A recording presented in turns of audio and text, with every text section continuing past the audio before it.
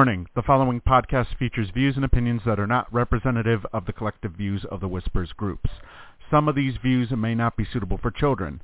Accordingly, the producers and hosts of the Missy AE podcast must insist that no one attempt to take anything that is being said as representative of the views of any of the Whispers groups. Hello, everybody, and welcome back to another edition of the Missy AE podcast. Tonight, we bring to you Sports Whispers Weekly, where we have a shit ton on the table to talk about. We have NFL free agent frenzy has bursted open with not just signings but also trades, pretty much out the ass with some of the stuff that's gone down this week. We also have the NHL trade. We also have the NHL trade deadline that's starting to really heat up with a couple of moves being made earlier today. Major League Baseball, they have a shit ton of signings, including some very surprising signings, might I add. Of course, spring training has also started as well. We have March Madness, where it is really, really mad this year. And Lou, I think it's safe to say our brackets have pretty much been busted right out the gate. No, really? What a shock! I mean, but then again, I think 97% of everybody else is busted too. So at least we're not alone. Well, right now we have, of course, you filled out the Whispers bracket. You're currently in fourth. I'm currently in second. And we have one of Jim's daughters is in first. I don't know who's in third though. We also have Alexis. We also have Alexis joining us tonight. And Alexis, did you fill out a bracket?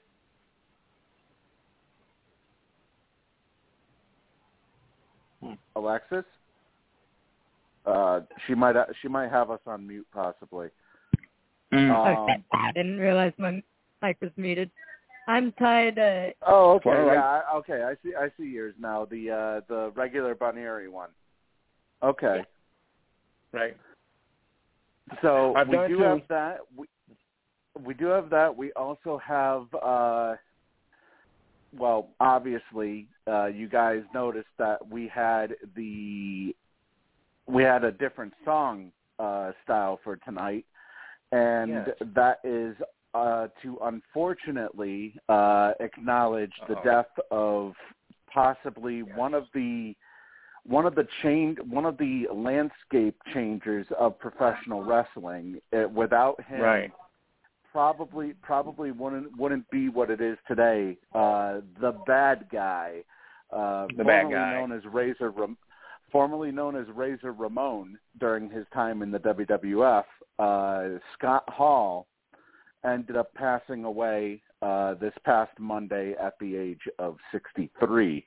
And the reason being earlier this month, he was hospitalized after he fell and broke his hip.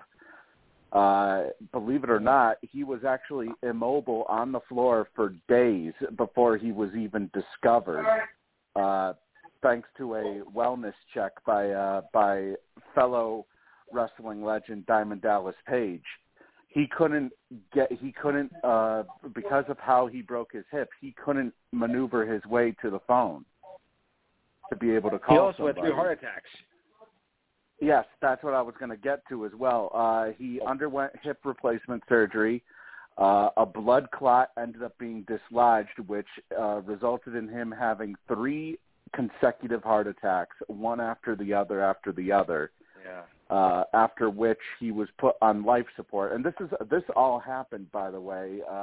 The surgery and the heart attacks all happened last Saturday, probably while we were while we were on the air here. Actually, he was taken off of life support on Monday, and believe it or not, he actually lasted for a good 9 hours off of life support before he unfortunately passed right before Monday Night Raw ended up going live on that very same night. And according to his former stablemate and good friend Sean Waltman, many fans know him as X-Pac, or if you're a WCW fan, you know him as Six. Yeah.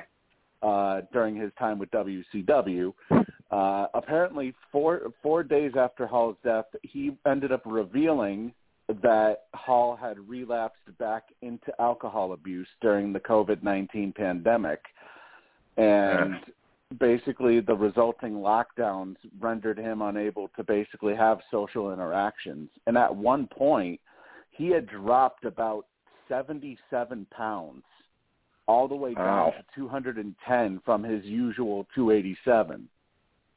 And he was in particularly bad shape the night before the Hall of Fame induction ceremony this past year. And Waltman had offered to move in with Hall to help with his health issues. And Diamond Dallas Page, of course, also returned to help with his alcoholism. Diamond Dallas Page is actually the one responsible for getting him clean in the first place from the originally when Hall went into the whole DDP yoga program, and it ended up getting him clean and sober, and he ended up losing a whole bunch of weight at the same time. Well, apparently because of COVID-19, he ended up relapsing, and he, unbeknownst to everybody else, he basically was on a downhill spiral this entire time. But,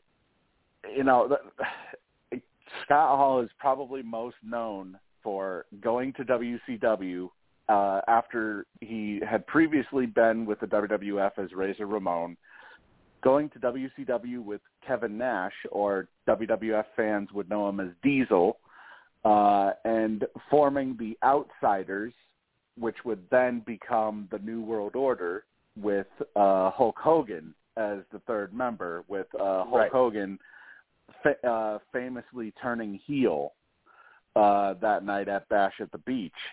And that one moment, that one group being formed basically changed the entire wrestling world as we knew it, the entire wrestling landscape. Yes. And, the one thing that, many people don't know, I mean, obviously wrestling is entertainment and stuff to begin with, but Scott Hall, despite the character he played on television, he was nothing like the character he played on TV. As a matter of fact, the exact opposite. Maybe the friendliest guy that you would probably ever meet, according to multiple friends of his. And he, of course, throughout his career, it's a shame that he was never a heavyweight champion throughout his career, except on the only time he was ever a heavyweight champion was outside of the WWF or WCW, or even in by the time he came to TNA, he pretty much out of the main event spotlight. But it really is a shame that he was never a heavyweight champion in any of the big organizations, because he was considered to be one of the top singles stars of the 90s. And, it's just for somebody who had battled all of his demons and overcome all of his demons throughout his life, for him to go, for it to take a blood clot, 3 heart attacks, and having to be taken off of life support to be the thing to put him away, it just doesn't seem right. No, I mean, it's bad enough. It never does. Really. I mean, let's face it. There's never any good. There's nothing that's ever good about somebody dying. Just putting that right out there. I think what hurts people the most is just the fact that he went through all these problems. He got through all these problems, and yet this is what puts him away. There's only so much they can take, and that's when it happens. I mean, all the stress he put on himself, and all the beings, it eventually catches up with everybody. But then again, some, it gets taken too soon. Lou, what did you think when you first heard this news that Scott Hall had been on life support due to a blood clot and the subsequent 3 heart attacks?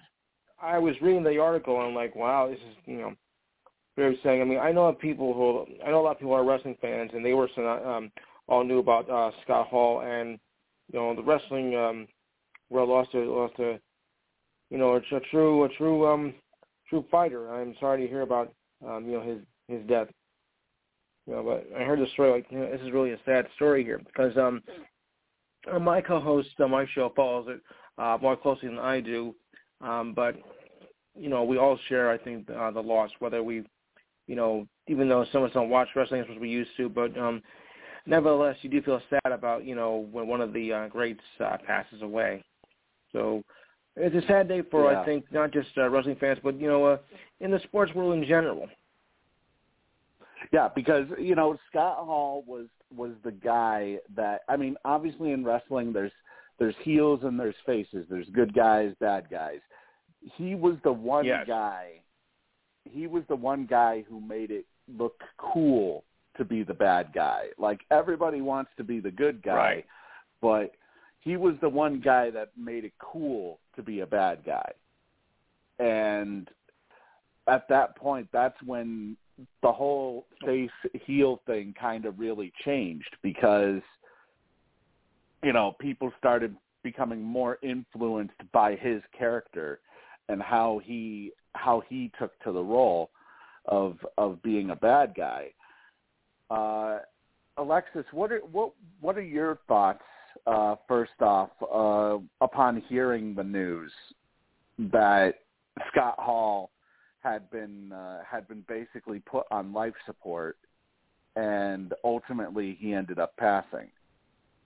And it's at a AGM that he was a big fan of Scott Hall, and like when I told him, he's like, "Oh." That was one of the guys he had grown up with watching. Yeah, it definitely was. I mean, he was first off he was a 2-time Hall of Famer.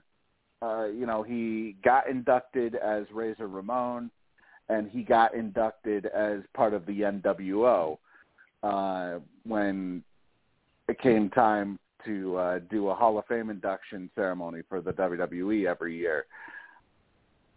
And he's definitely one of the best heels to have ever been in a wrestling ring. So for I still feel that just the way he went, it was I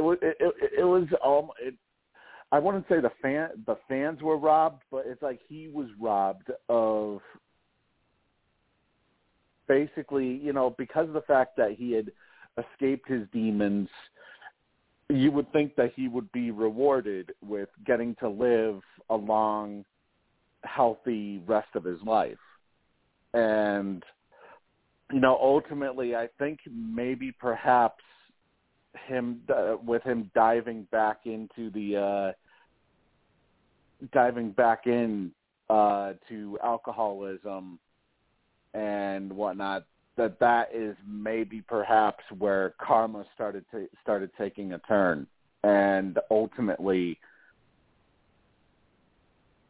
I don't want to say it led to, him falling and breaking his hip because, who knows, but it's not really a good sign when he dropped 77 pounds in such a short length of time.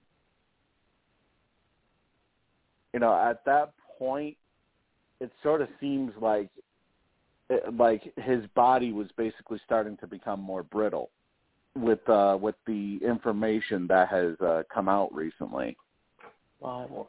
But 63 years old, Scott Hall, his own son, actually, Cody Hall, was involved, I believe, if I recall correctly, Cody Hall, Alexis, correct me if I'm wrong, but wasn't he involved with TNA?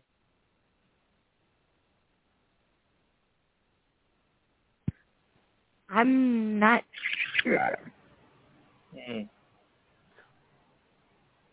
Because I do remember his son wanting to. Yeah. Okay. No. He actually he was part of New Japan. Yeah, I was about to say. Oh yeah, I heard of that. Yeah, he was part of New Japan Pro Wrestling, and so he was part of the wrestling business himself. Where actually in New Japan he was part of the Bullet Club stable for a little bit, and he hasn't wrestled. From what it sounds like, he hasn't wrestled since 2020 after he got released from Major League Wrestling. So I don't know if his son is gonna potentially get back into wrestling. I would assume probably not, based off of based off of this. But whoa, hang on just a minute. Oh, okay, hang on. We have some breaking news here, and we are going to. I'm actually going to go away from the Scott Hall talks bit here and cut into the NHL, where we do have some breaking news about a trade that ended up going down earlier today. Earlier today, the Boston Bruins, they acquired Hampus Lindholm from the Anaheim Ducks, along with another. Hang on, it was Hampus Lindholm and Cody Curran going to Boston. In exchange, Boston sent over Urho Vakanainen, John Moore, who, by the way, had probably the worst contract that Don Sweeney had signed for a Bruins free agent. So I am actually glad that he's gone. As well as a first-round pick this year. So the Bruins do not have a first-round pick. They have a second-round, or they also gave up 2 second-round picks in 2023 and 2024 as a part of this deal. Now it is being reported by Pierre LeBrun of TSN out in Canada that the Bruins and Hampus Lindholm's camps are progressing in talks towards a 8-year extension that could potentially be completed by tomorrow. Now, this is huge because now all of a sudden that hefty price of a first-round pick, 2 second-round picks, a top prospect, and an established veteran, all of a sudden doesn't really seem that steep now. No. Now, what are your thoughts right off the bat on this, Lou? With Lindholm had 22 points this year, 5 goals, 17 assists.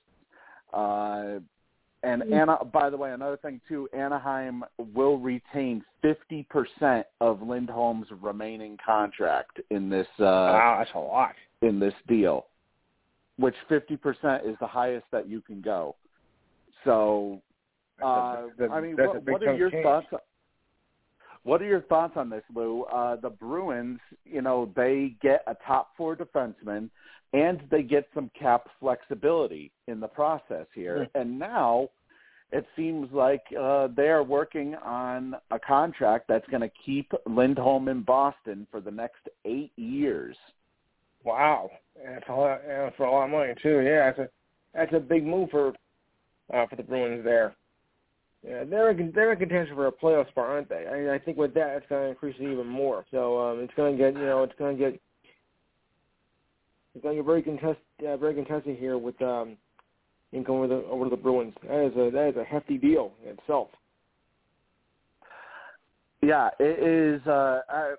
To answer your question, they are about 2 points away from Toronto for third place in the Atlantic. For third place in the Atlantic, Toronto has 83, Boston has 81. But the good news for Boston is they are firmly in a playoff spot. They're like 16. They're like 16 points up on Columbus. So it's there would have to be a monumental collapse for Boston to miss the playoffs.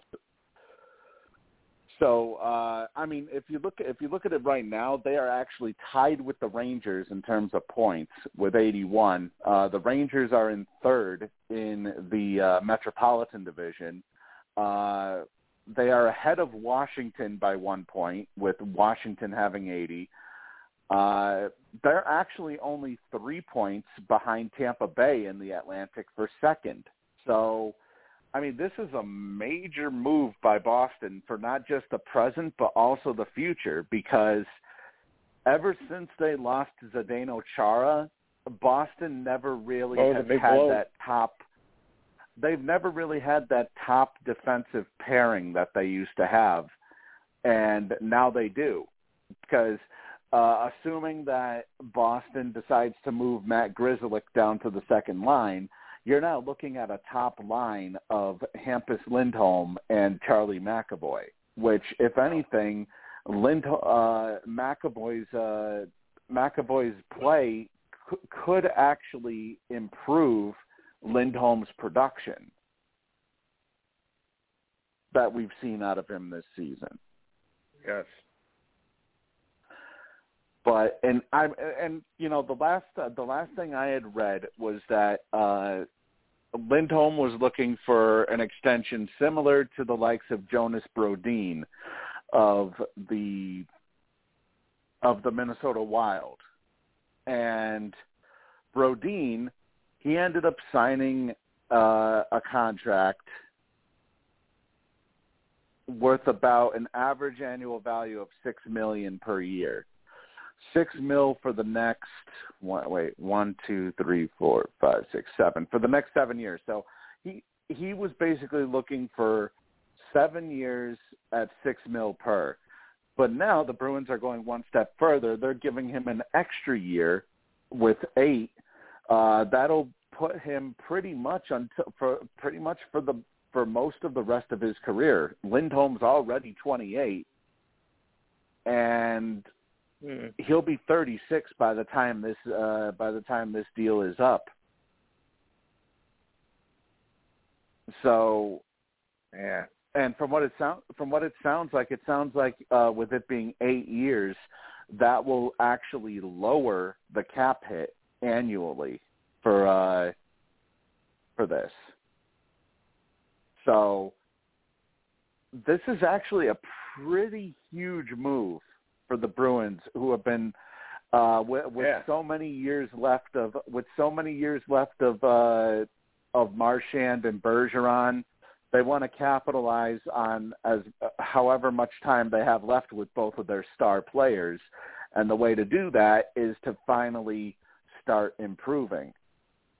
There was another trade that went down today, and it saw the Florida Panthers acquiring Claude Giroux. Yes, that was Philadelphia that Flyers. Was expected, though. It was expected, but nobody knew where Claude Giroux was going, because the Panthers were in the running. Boston was in the running. Colorado was in the running. Actually, from the rumor, if the rumors are true, Boston and Colorado were actually more aggressive with their offers compared to Florida. That's what I read, yeah. But ultimately, Claude Giroux had determined that he wanted to go to Florida regardless. So here we go. Claude Giroux, along with a fifth-round pick in 2025. They also get center Connor Bunnaman and center German Rubtsov. In exchange, the Philadelphia Flyers, they get Owen Tippett coming back, along with a 2024 first-round pick and a 2023 third-round pick. Now, I like the player that Philly got back, but to me, it kind of seems like they could have gotten a bit more. Yeah, I think they did get a little shortchanged there. I mean, to me, Lou, it kind of seems like Philly was paying for Tippett and the first-round pick by sending over Claude Giroux along with two other players and a fifth-round pick. I don't know. It just seems to me like the value is low for a guy who had 18 goals and for a guy who has 18 goals and 24 assists so far this season with the Flyers, and Tippett only had 6 goals and 8 assists with the Panthers this year. Yeah, it just seems really low to me, and I'm kind of wondering if maybe perhaps the rumors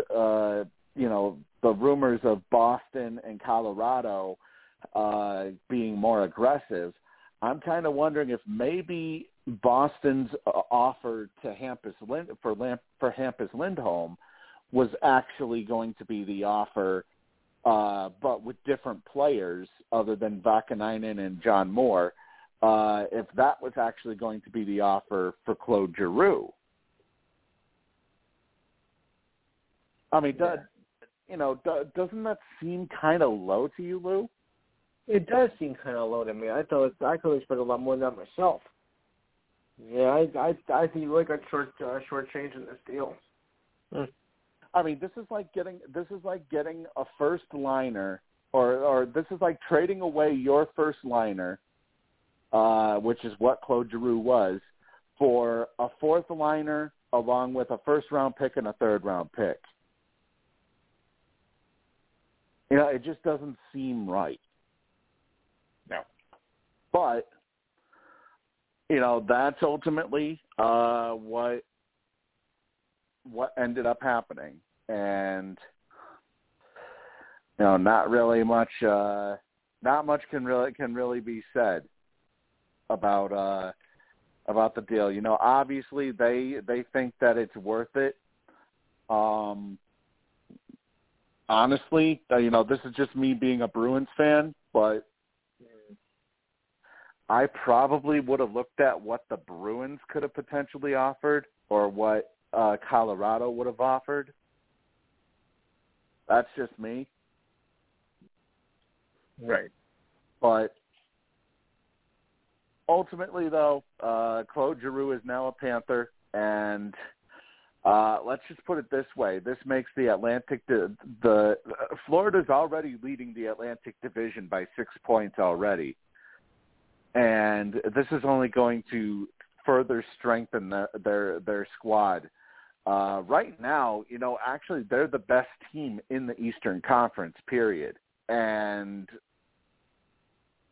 it just makes Florida even more dangerous, adding a sniper the likes of Claude Giroux.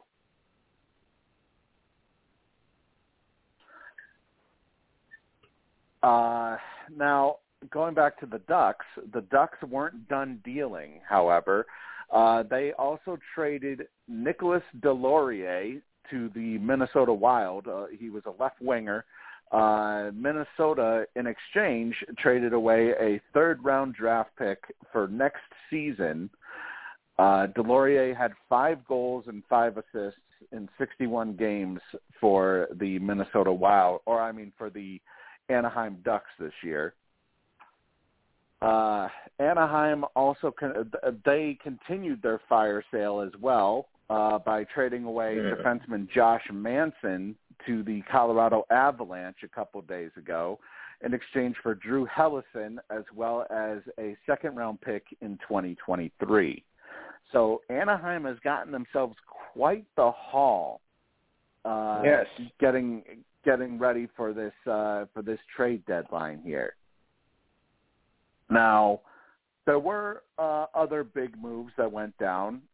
Tampa Bay got better. They acquired Brandon Hagel. They acquired Brandon Hagel along with a fourth-round pick in this year's draft and a fourth-round pick in the 2024 draft in exchange for left winger Boris Katchuk, right winger Taylor Radish, along with first-round picks in 2023 and 2024. Now, for this season, Hagel produced 21 goals and 16 assists through 55 games before being acquired by Tampa Bay here. And Radish and Katchuk are basically just prospects involved in the deal. The two first-round picks are top 10 protected. So if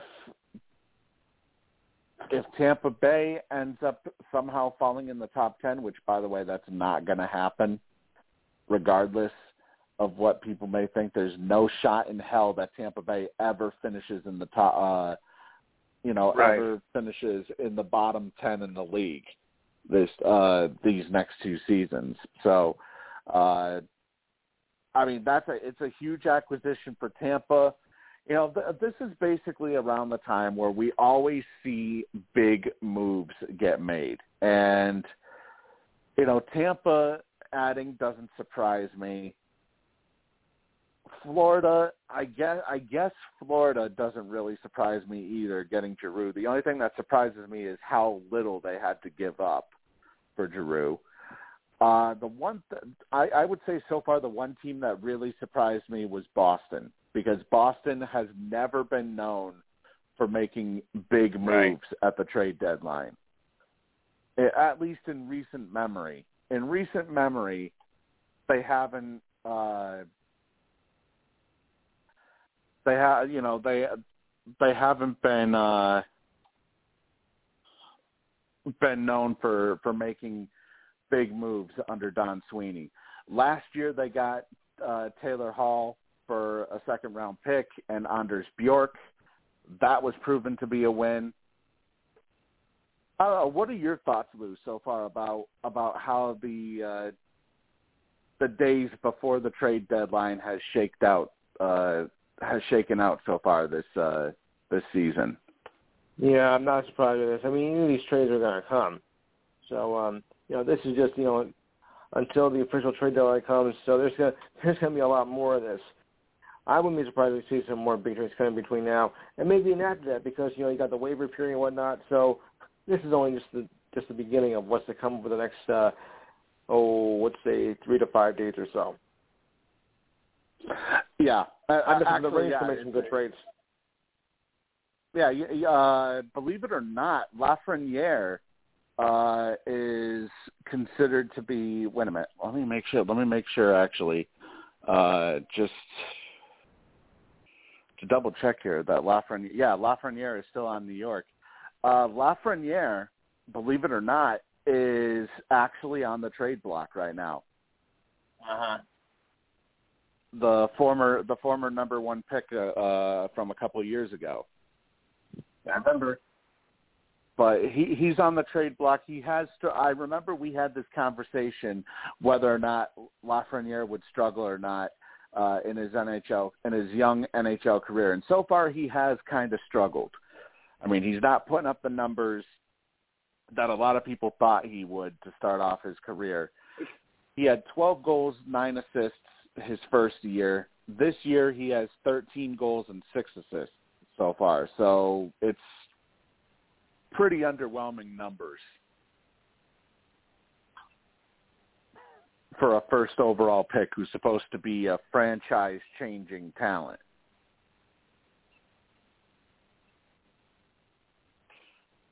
Now, two of the other moves that have taken place, Florida, they already got Claude Giroux today.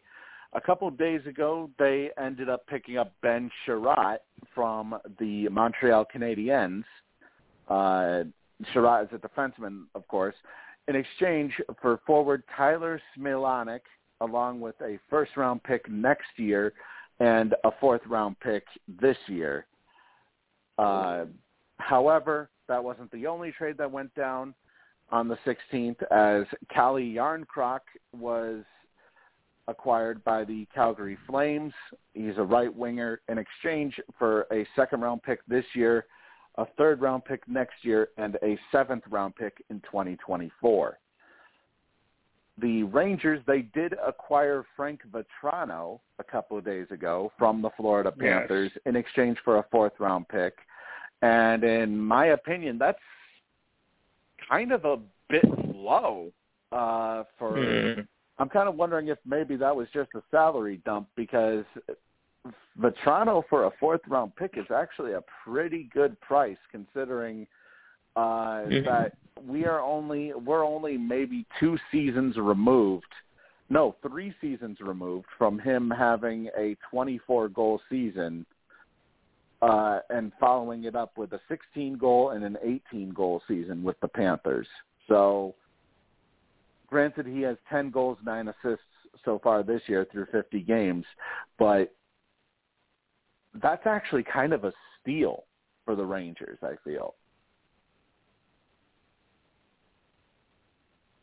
It is a steal. Obviously, though, there's going to be more moves that are going to be made, and as always, once if there are any other moves that are made tonight, we will discuss them as they come up here. I don't know, the way that things are going, maybe perhaps there will be actual moves made tonight for what we know of with how things are currently going. We do have an update on Cody Rhodes, the former executive vice president of AEW.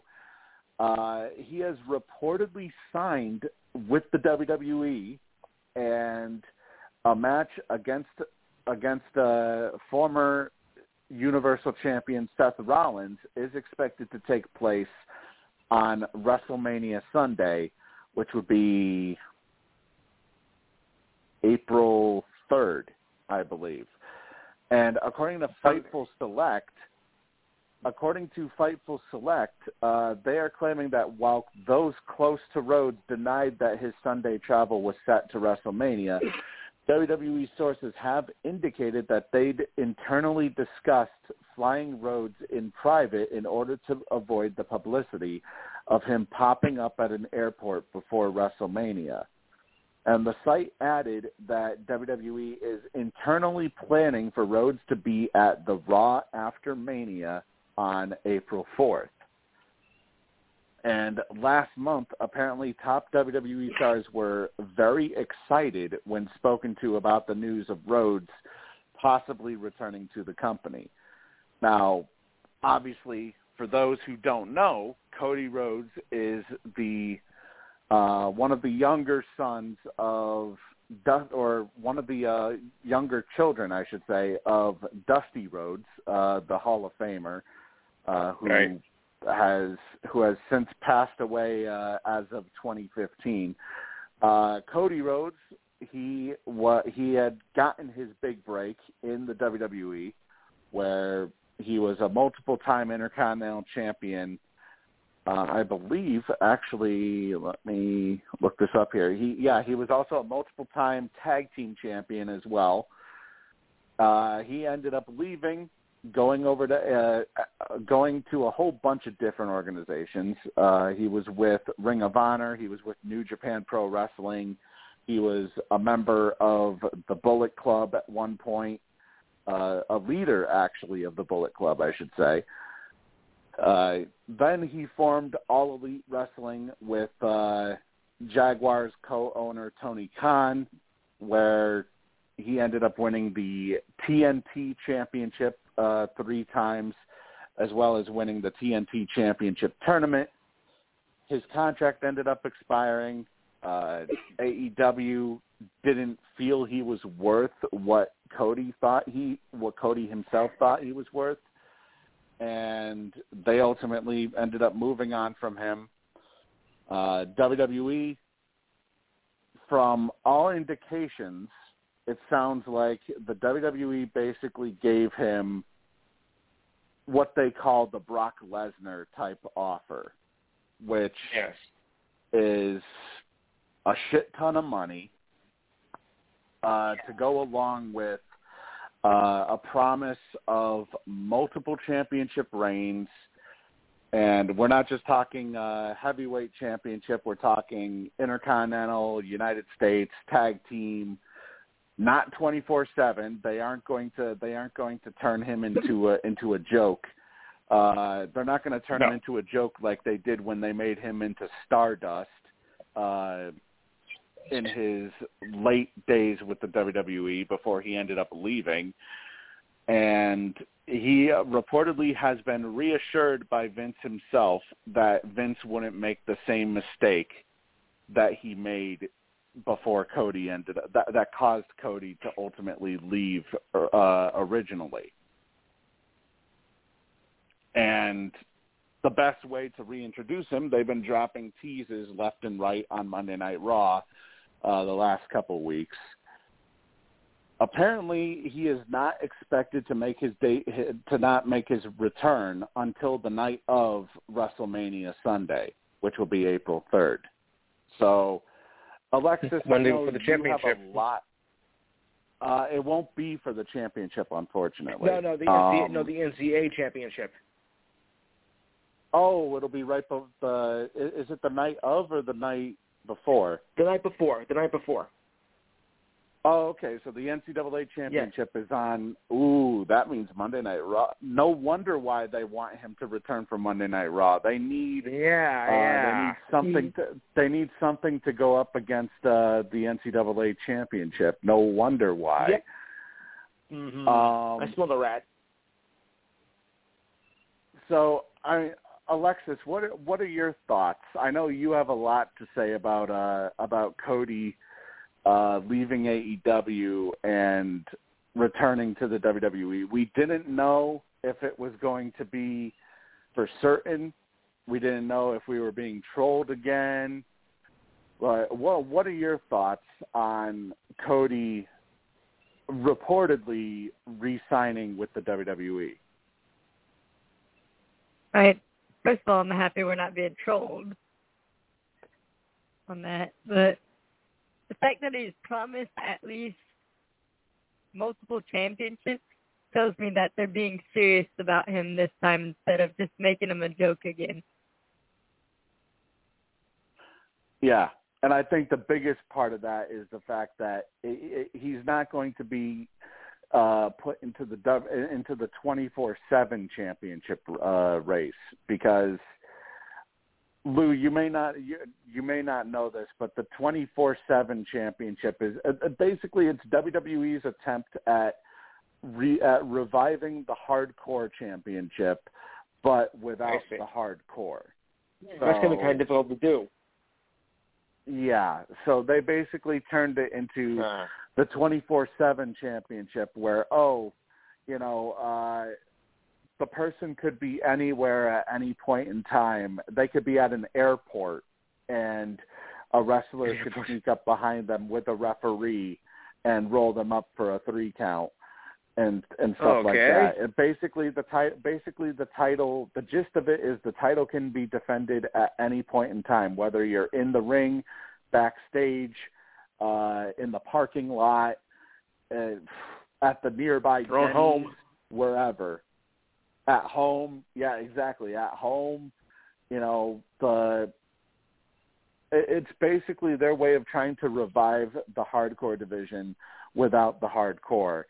But the main problem with the the main problem with the 24/7 title is that nobody takes it seriously because, I mean, hell, there's one wrestler who has like 50 title reigns or something, and literally it's a whole bunch of less than 10-second championship wins. It's not like there's no prestige.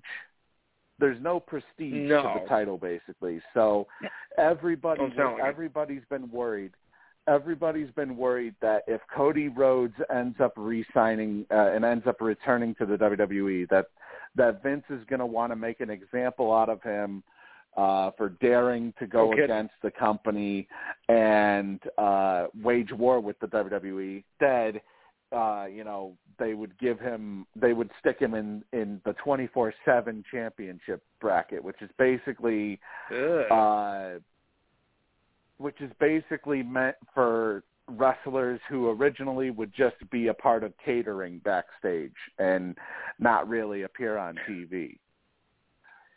That's not good. I mean, the whole entire concept itself is just stupid in general. It is. It sounds stupid.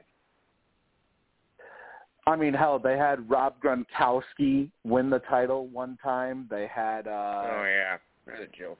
I'm trying to think of some other people. They had Enes Kanter, NBA player, win it one time when they were in Boston. They even had a sportscaster win it from Fox on one of their shows. They had a radio personality win it one time. I mean, it's been joke, embarrassing, basically. Yeah, it's a joke, essentially. So the big worry was that amongst diehard fans was, if Cody re-signs with the WWE, Vince is going to want to make an example out of him and basically turn him into a joke and stick him with the 24/7 championship or something. But no, apparently Vince feels that this is the perfect opportunity to strike back at AEW, for them taking all of the people that he's released and immediately signing them. Now with him basically signing Cody, I think he wants to basically show AEW that, hey, you weren't even going to give Cody the world title. Guess what I'm going to do right from the get-go? I'm going to make a monkey out of you. He's going to have a high-profile match at WrestleMania with Seth Rollins. Then eventually he will get a world championship opportunity, a world championship reign. Right. But from what it sounds like obviously SmackDown is run by Roman Reigns. Roman Reigns is the star on SmackDown. It sounds like eventually, and Cody Rhodes will debut when he returns. He will be on the Raw roster. He will be a part of the Raw roster. It sounds like they want to make it so that he becomes the star of WWE Raw. So it sounds like it. I would assume, he's going to be one of the highest paid stars in the company, only behind a select few people. Obviously, Brock Lesnar, he makes more money. There's a couple of other people that make more money.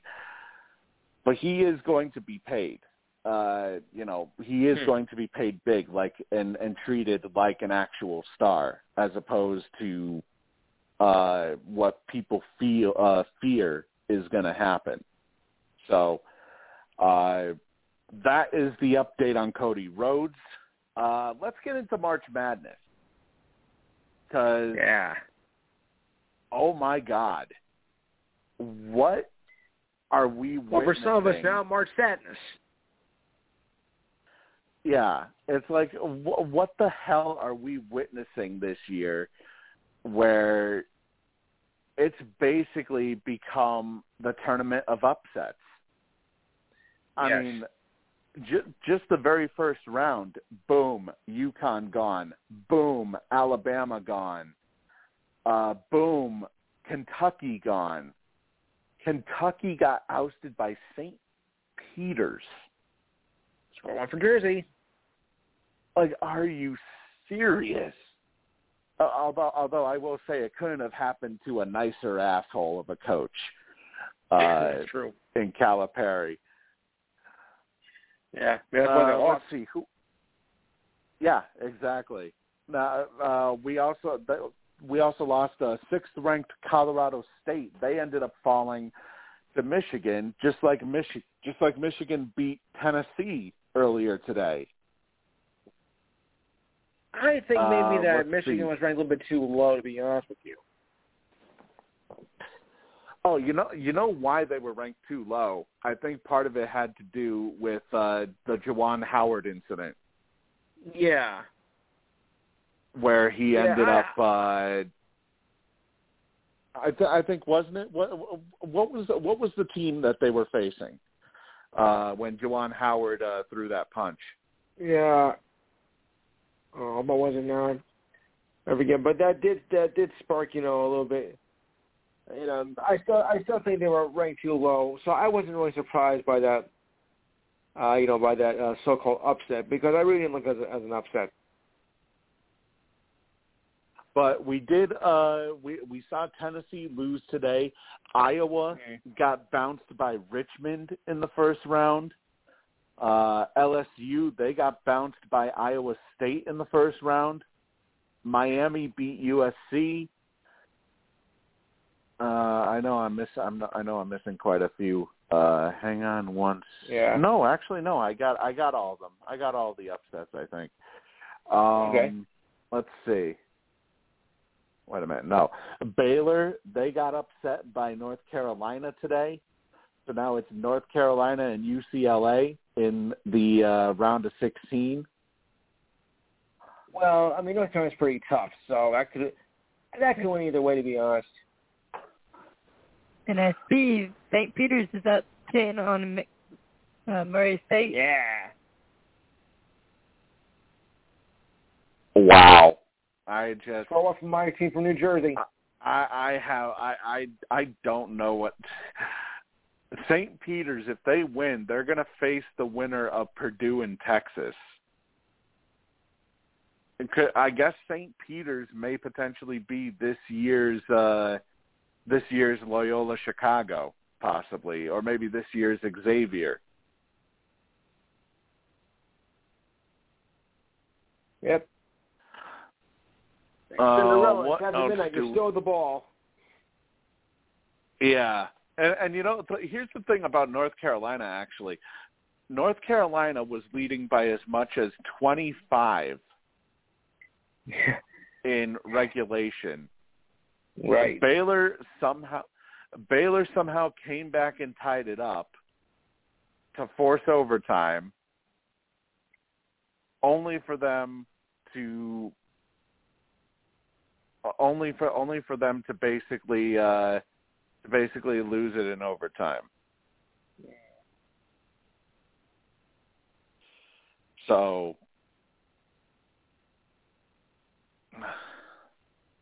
I mean, I don't, maybe perhaps the upsets are over with here. Although St. Peter's, that could be a pretty big one if they end up holding on. That'd be huge. But, it just doesn't, oh, my God, Memphis the lead over Gonzaga. Granted, It's very early, but early, but still. Wow, that would be something. If Memphis is able to knock off Gonzaga, that would be something. I'll tell you what. There's something in the world in this tournament. Yeah, it's just, this isn't March Madness. It's not. I mean, yeah, it is March Madness, with anything. I guess this year just shows that basically anything can happen. Yeah. When it comes to March Madness. So, wow. Okay, we do have an update actually on Hampus Lindholm. It says, expect his 8-year extension to come with an average annual value at around $6.5 million. So, I mean, that is a hefty contract, but it's when you think about it, it makes sense with the with it being a lesser deal, considering it's a higher amount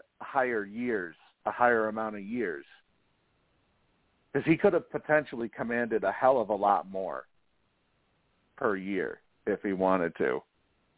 You know, he's doing this game on CBS, right?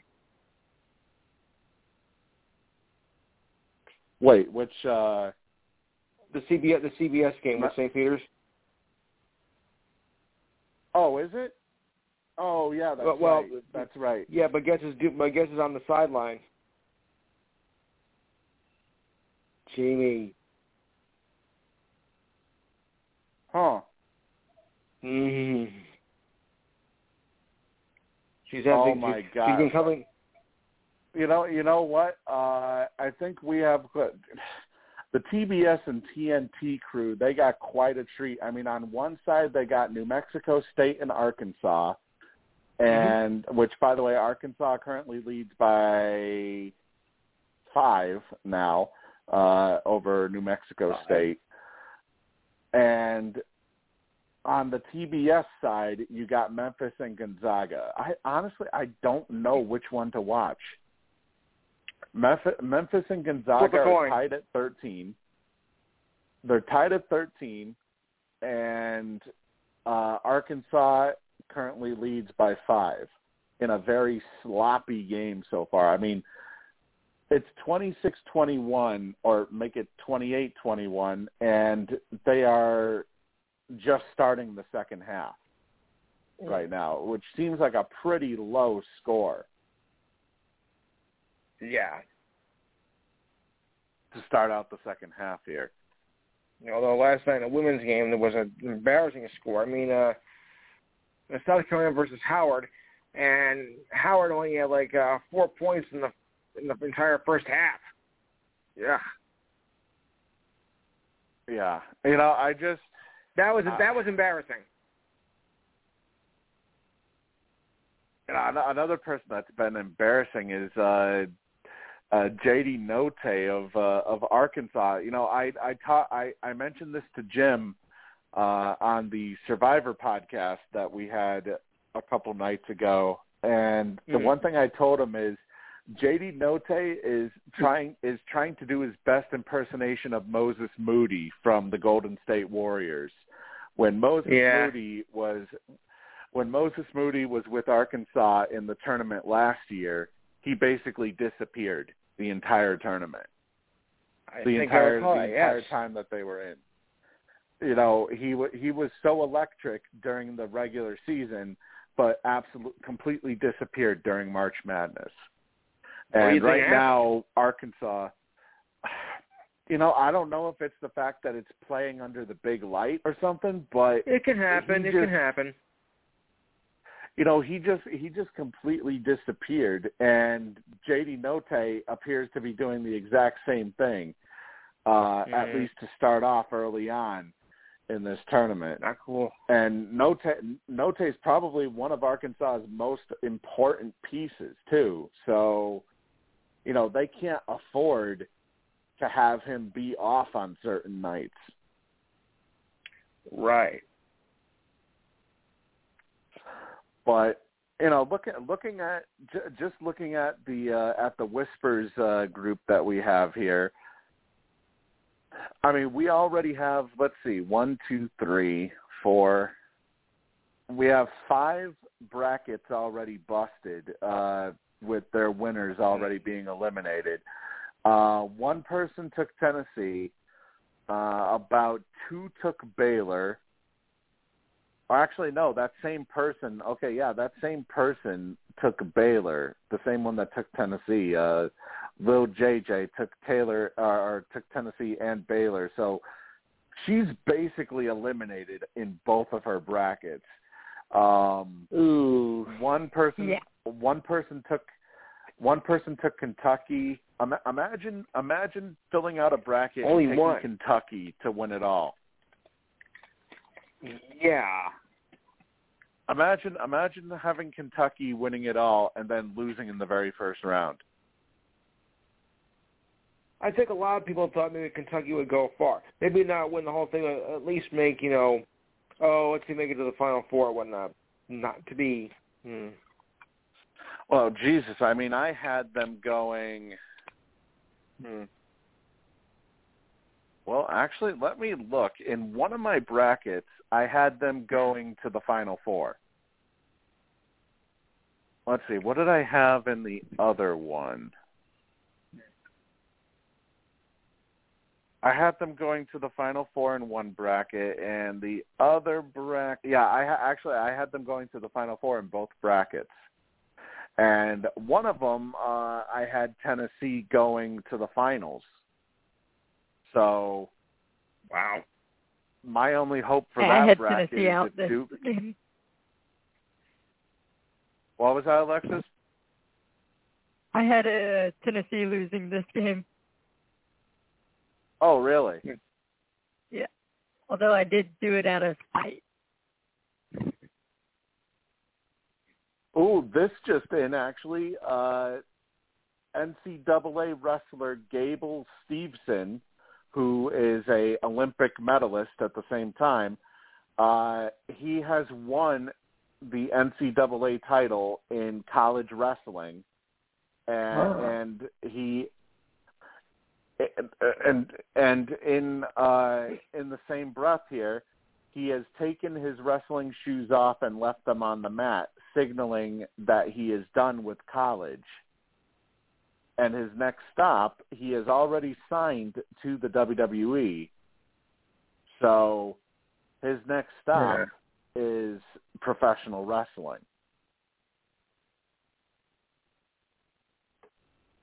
And this one just in, by the way, UMass hockey, they have now clinched. They are back-to-back Hockey East champions.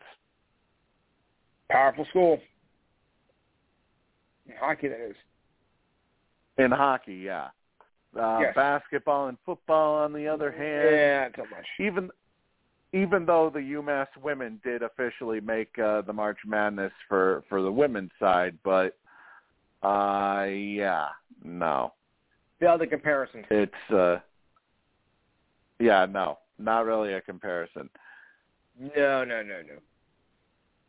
Well, the men had their share, in some years, but, not really consistent enough. No. One little bit, or actually no, two little bits of news in hockey before we move on. Jacob Chychrun, he has been on the trade market for from the Arizona Coyotes. He did injure his ankle against the Boston Bruins a couple of games ago. He was slated to be out 2 to 4 weeks. However, according to TSN's Darren Dreger, he is not expected to be out now for longer than 2 weeks, as apparently reports of his injury were not as bad as originally thought. So maybe there's a chance he can still be traded at the deadline. I mean, he does have a lot of contract left on his deal. So all right, we're out. It is possible that he could get dealt, but at the same time, they may still end up keeping him. So we'll wait and see where that goes. One person who will not be moving, who was also on the market, is Thomas Hertl of the San Jose Sharks, as he has reportedly signed an 8-year contract extension with San Jose, which will be worth reportedly around $8.1 million per year. And upon signing the contract, he had 25 goals and 23 assists this season. Probably more now, but He could have been an unrestricted free agent this summer before he ended up signing this massive extension to ensure that he is the top centerman for the San Jose Sharks for years to come. Now let's get what should we do first? Football, baseball. Football, baseball. Football. Yeah, let's talk some football because can we say bombshell after bombshell after bombshell? After another bombshell. You know, I don't know where to start first. I think I'll start with the Cleveland Browns. They have the Cleveland Browns and the Deshaun Watson case is officially over. With when we reported last week that Watson was officially no longer facing criminal charges and how that may potentially open teams up to potentially dealing for him, it has been revealed that he has been traded to the Cleveland Browns in exchange for 3 first-round picks, a third-round pick, and a fourth-round pick. Along with that, though, Cleveland is, by the way, getting a 5th-round pick along with Deshaun Watson in the deal. Cleveland agreed to a 5-year deal worth $230 million, and it is fully guaranteed. That's something you don't see that often. No, $230 million guaranteed, $80 million more than any other contract in the history of the league. So for a team who has already added, I'm sorry, go ahead, Lou. Yeah, because when players sign a deal, they say let's just give a round number, $80 million, and they always like half of that, like 45 million guaranteed. That's pretty much normal. You don't see a full guarantee with that kind of an offer, or any offer for that matter. Never. So this is pretty rare. Never. And not just that. Cleveland is basically going all in with this roster right now. They added Amari Cooper, who is now the number 1 receiver for the Browns. They have David Njoku, who is now going to see a much bigger role with Austin Hooper officially no longer a Brown. Watson, assuming that there's no lengthy suspension, immediately puts Cleveland right back on the map. Assuming that is that he plays anywhere close to how he did with Houston before the year off. But I mean, Alexis, what do you take of this contract? Because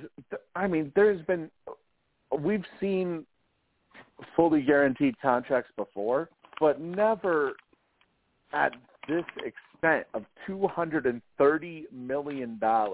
That's like they're basically thinking that this is a sure thing. Right. And as we know, going to the Browns, that's where your career dies.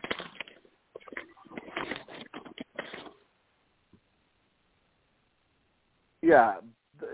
Cleveland is basically where you go for your career to die. That's basically been the joke around the NFL when Cleveland was absolutely horrible. But, I mean, this is a team who if I recall correctly, I believe when they got Baker Mayfield, did they trade up to get Baker Mayfield in the draft?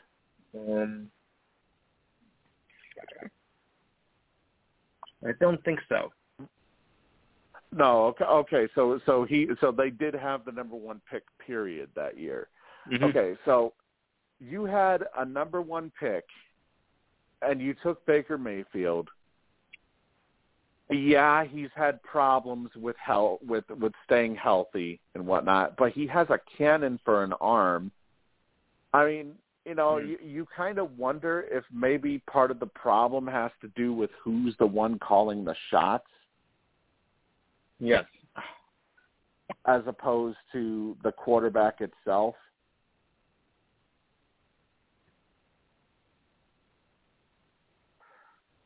I just don't know if this is the right move by Cleveland. What are your thoughts on I don't think so. I don't think so either. I don't think so. I mean, Cooper, yeah, but, with Watson, I don't think it's the right move. I think Cleveland just gave a new meaning to its nickname, this mistake by the leak. Because that might be a big mistake right there.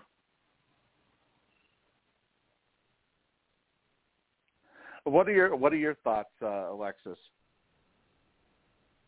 Yeah, I don't see them doing anything even with Watson. No? Mm-mm.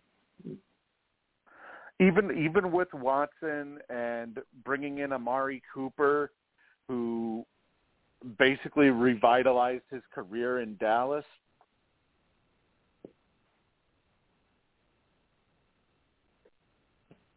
I honestly don't think they're going to do really any good. It's Cleveland.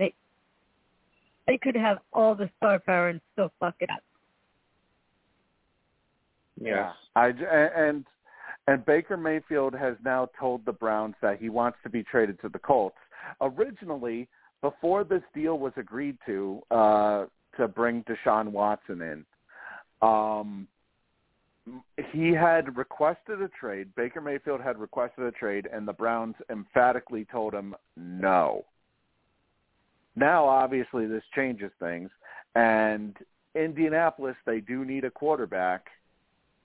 Honestly, I think Baker Mayfield's probably a better option for them than Carson Wentz was. Uh-huh. I mean, the Colts, they have a solid running game, a good roster, and they don't really need that much. They just need a competent quarterback to actually make a real run at the playoffs.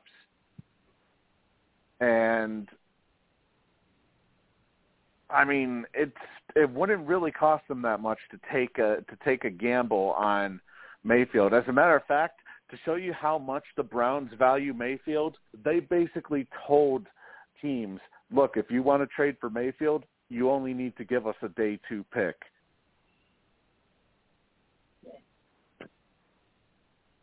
A day 2 pick is all it's going to take in the draft.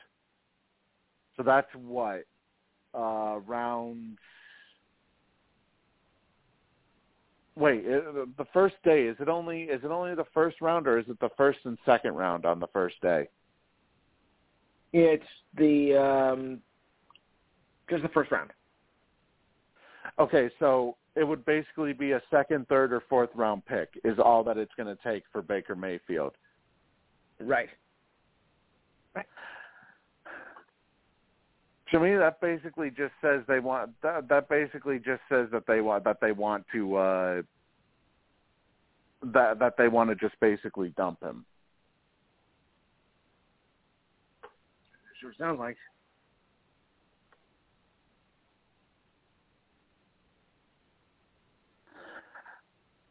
So we went from that deal, and the whole thing with the AFC. It's been basically a gigantic dick measuring contest. And, who can outdo who? And there hasn't been as big of one in a division than the AFC West. We saw the Broncos get Russell Wilson. We saw the Chargers get Khalil Mack. The Chiefs are the big dogs in that division with all the stars they have.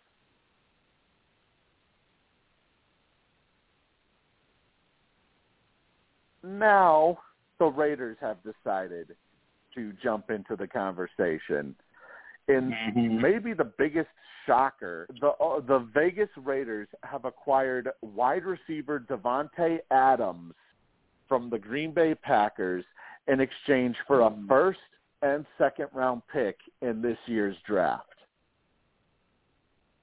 And along with that, they gave him a 5-year, $141.25 million contract, which will make him the highest paid wideout in the league at an eye-popping average annual value of $28.25 million. Oh boy! Good God! My thoughts exactly.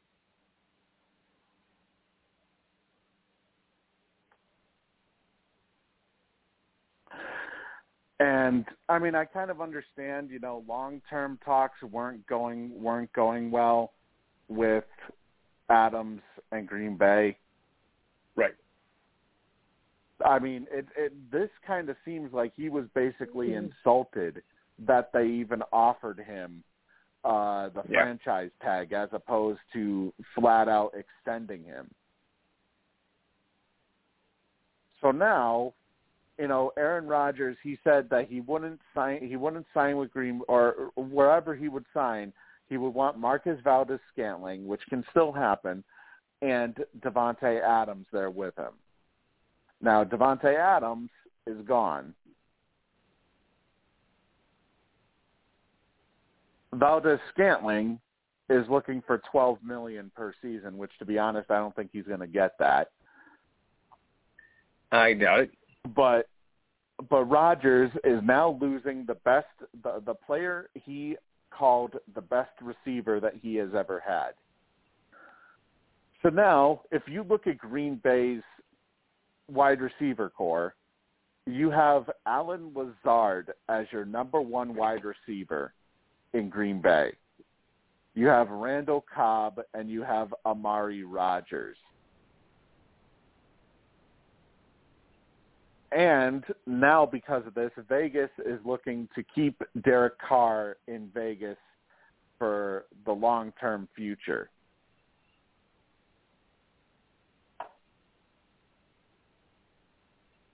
I mean, it looks like right now, the AFC West, there's the potential. I mean, we kind of joked about it a couple of weeks ago that the AFC West could potentially you could see all 4 teams make the playoffs. Realistically, after this trade, I think you could realistically see all 4 teams from the AFC West now make the playoffs. Huh. And I mean, imagine having Derek Carr has to be the happiest quarterback in the league right now. Imagine being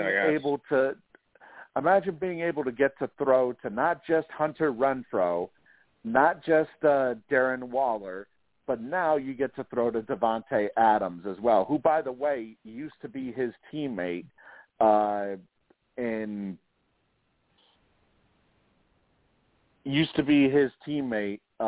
college with the Bulldogs. Fresno State. That's what there it was. I was trying to remember the name of the college. Fresno State. They were teammates. Right. Oh my God, Arkansas! What the hell are you guys doing? Are either of you watching this right now? Not that particular game, no. No, not that game. Arkansas, 0 points within the last 8 minutes. They have allowed New Mexico State. They have allowed New Mexico State to come back and tie the game, and they keep getting charged. Wow. My God! Memphis 34-28 against Gonzaga. Okay, this is ridiculous.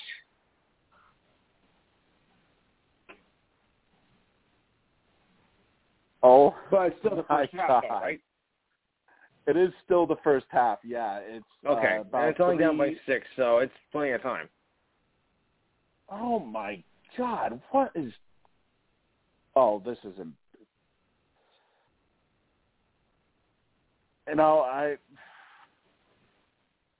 I guess we're glad that Jim is not on the air with us right now because he's blowing a gasket right now in Sports Whispers as it is.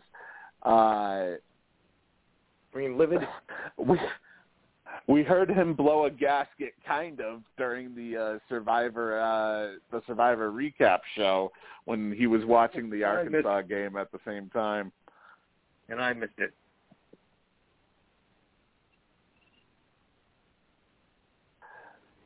Yeah, and by the way, once again, there was something that did. I feel like I do kind of have to address this. There is something that did go down on the Survivor recap show this past week on the after show. Something was said, on behalf of not just the person who said it, but also on behalf of the Missy A podcast. We do want to apologize for what was said. This person did take it too far, and Alexis, you were on, so you know what I'm talking about. Needless to say, the person is genuine when he said that he was sorry about what was said, and hopefully the person that was the subject of this, hopefully they are listening to this, whether it's now or on the archives. Just know that he is legitimately sorry for what was said, and hopefully we hear from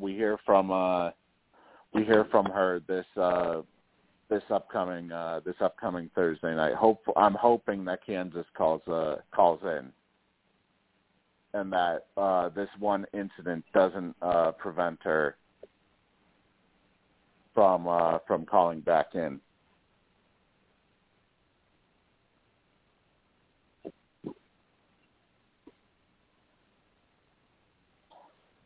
All right, moving on to the next bit of news with the NFL.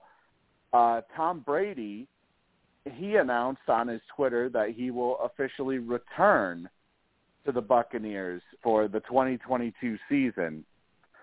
I guess apparently amidst all the stuff that was going on in free agency, that he wanted to jump in as well. So last Sunday he went to the Manchester United game and had a talk with Cristiano Ronaldo, who had scored a hat trick in that game. And Ronaldo had asked him if it was truly the end for him, and Brady basically had this awkward sort of laugh.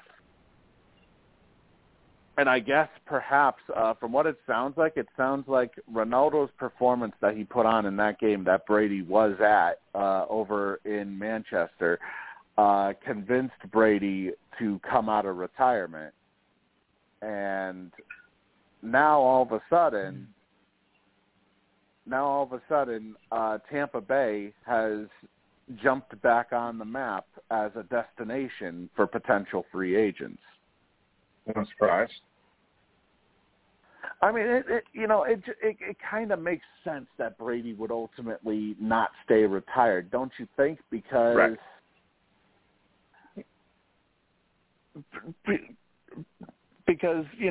he had just come off of an MVP type season. Even though they gave it to Rodgers for some reason, Brady should have won the MVP. I still say that Brady should have won the MVP. Period. It sort of seemed kind of awkward, don't you think? That or not awkward, but kind of wrong that a player would retire after having probably one of the best seasons of their career. Yes. So I wasn't surprised by this at all. You know, he left the season feeling unsatisfied, thinking it's not the way I wanted to go out. I still got something left to prove, meaning I want to win a Super Bowl. So after consideration with around the NFL and whatnot and a few other sources, I'm coming out of retirement. Yes, I think my retirement, so what? I kind of think he just had the itch and couldn't stay away. I mean, he was only retired for 40 days. Right. So, he just couldn't stay retired. I mean, what are your thoughts, Alexis? Do you think that he was really inspired by the soccer star Cristiano Ronaldo's performance, or do you think it was just, in his mind, he couldn't stay retired after the performance he put on this past season? I think he just couldn't stay retired after that performance. Even though he didn't get the title, he had an MVP season. Yeah, it was definitely. By the way, Memphis has increased their lead to 8 now over Gonzaga with about a minute and a half to go in the first half. He had just had an MVP season, and by the way, it took an act of God for LA to end up coming back and tying up that game like they did, or not tying up the game, but for them to be able to end up winning that game. Yes. With a late drive like they had in under a minute. And by the way, that lead is now up to 10 for Memphis over Gonzaga. So we are on potential upset alert here for Gonzaga.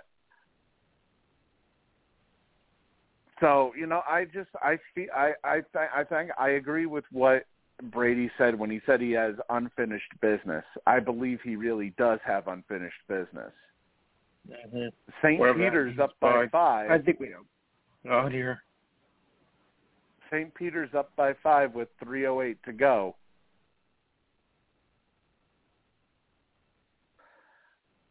This Arkansas team, I just don't understand. All they have to do is just slow it down, not, stop making all these fast decisions like they are here.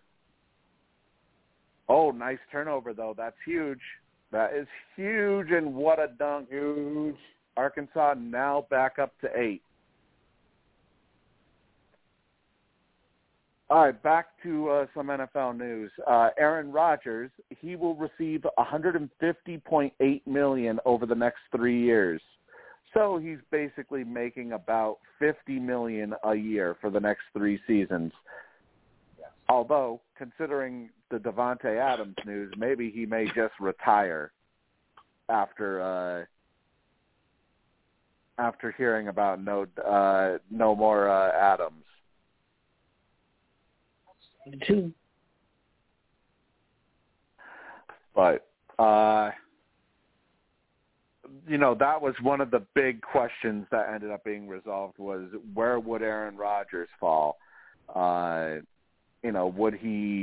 he go back to Green Bay? Would he go elsewhere? There were other teams in need of a quarterback. Ultimately, though, he ended up re-signing with Green Bay. The Cowboys, they did a re-signing of their own, as they decided we're not going to keep Amari Cooper. Instead, we're gonna keep Michael Gallup, who's coming off of an ACL tear. They have re-signed him to a 5-year, $62.5 million deal, which includes $27 million in guarantees. And I mean, it's a pretty big contract for a wide receiver who hasn't cracked 1,000 yards since the 2019 season.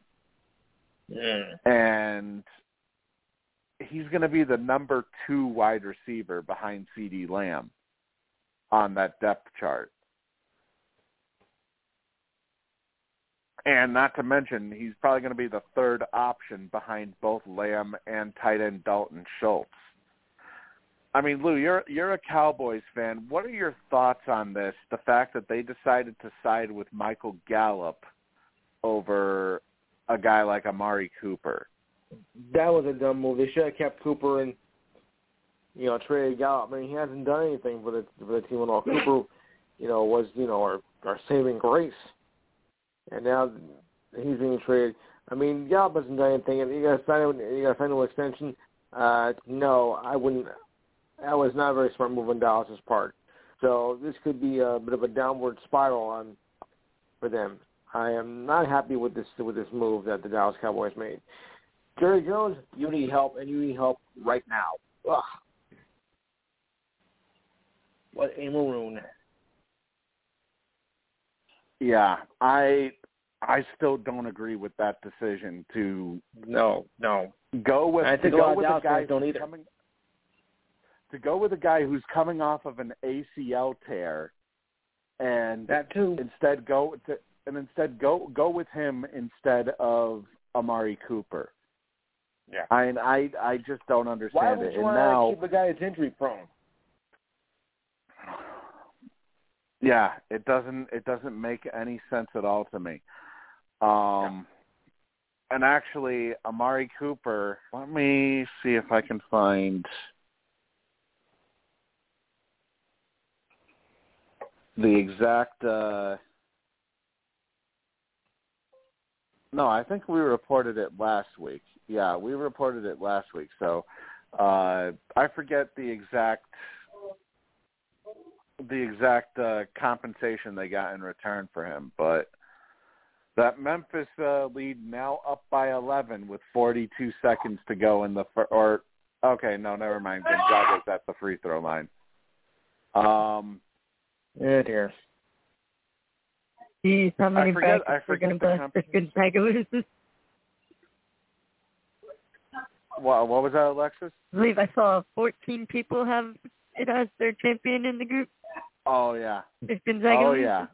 Including both Lou and I have Gonzaga as well. So needless to say, imagine if Gonzaga loses, we're going to have a whole bunch of busted brackets.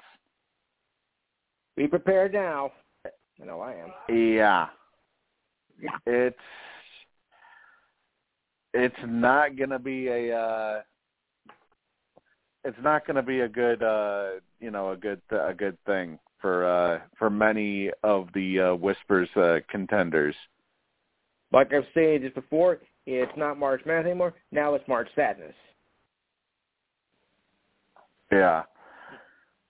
One of the things that, speaking of March Sadness, one of the things that made me sad this week, and I have no idea what the fuck Bill Belichick is doing, but not surprised there. The Buccaneers made a trade with the New England Patriots, acquiring probably our best guard on our Shaq Mason from the Patriots in exchange for only a 5th-round pick. And Mason has 2 more years on his deal, which is now going over to Tampa, who lost both Alex Kappa to the Bengals and Ali Marpet to retirement. So now Mason comes in after having another strong season where he was the 4th-ranked guard in all of the NFL last year. And granted, maybe it's because of the fact that they just wanted to dump him because they can dump his contract, freeing up around $8 million over the next 2 years, which basically is $16 million total. Basic math, kids, basic math. $16 million they freed up basically over the next 2 years.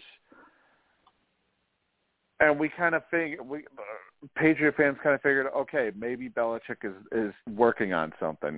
Maybe there was talk that, they would perhaps go after La'el Collins from who the Cowboys ended up letting go to free agency after they released him.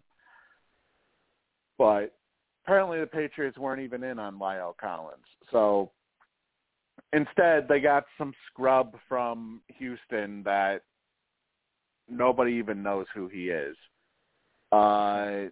They re-signed.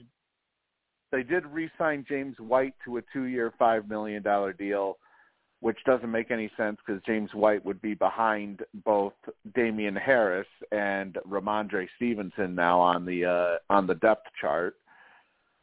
They did also re-sign Devin McCourty to a 1-year deal worth about $9 million. You know, it's for a team who supposedly wanted to go younger in free agency. It seems like they're completely, unless that was just a lie to throw teams off in free agency or something. It's maybe. This is probably one of the more confusing off seasons I've seen from the Patriots in quite a few years. This one, Lou, I know. As a Cowboy fan, you're probably pissed about this. Randy Gregory originally signed a 5-year, $70 million deal to stay with the Cowboys. However, instead, he changed his mind at the last second after Dallas had already tweeted that they had re-signed him. He changed his mind and instead signed the exact same deal, but with the Denver Broncos. Yeah, they're trying to get.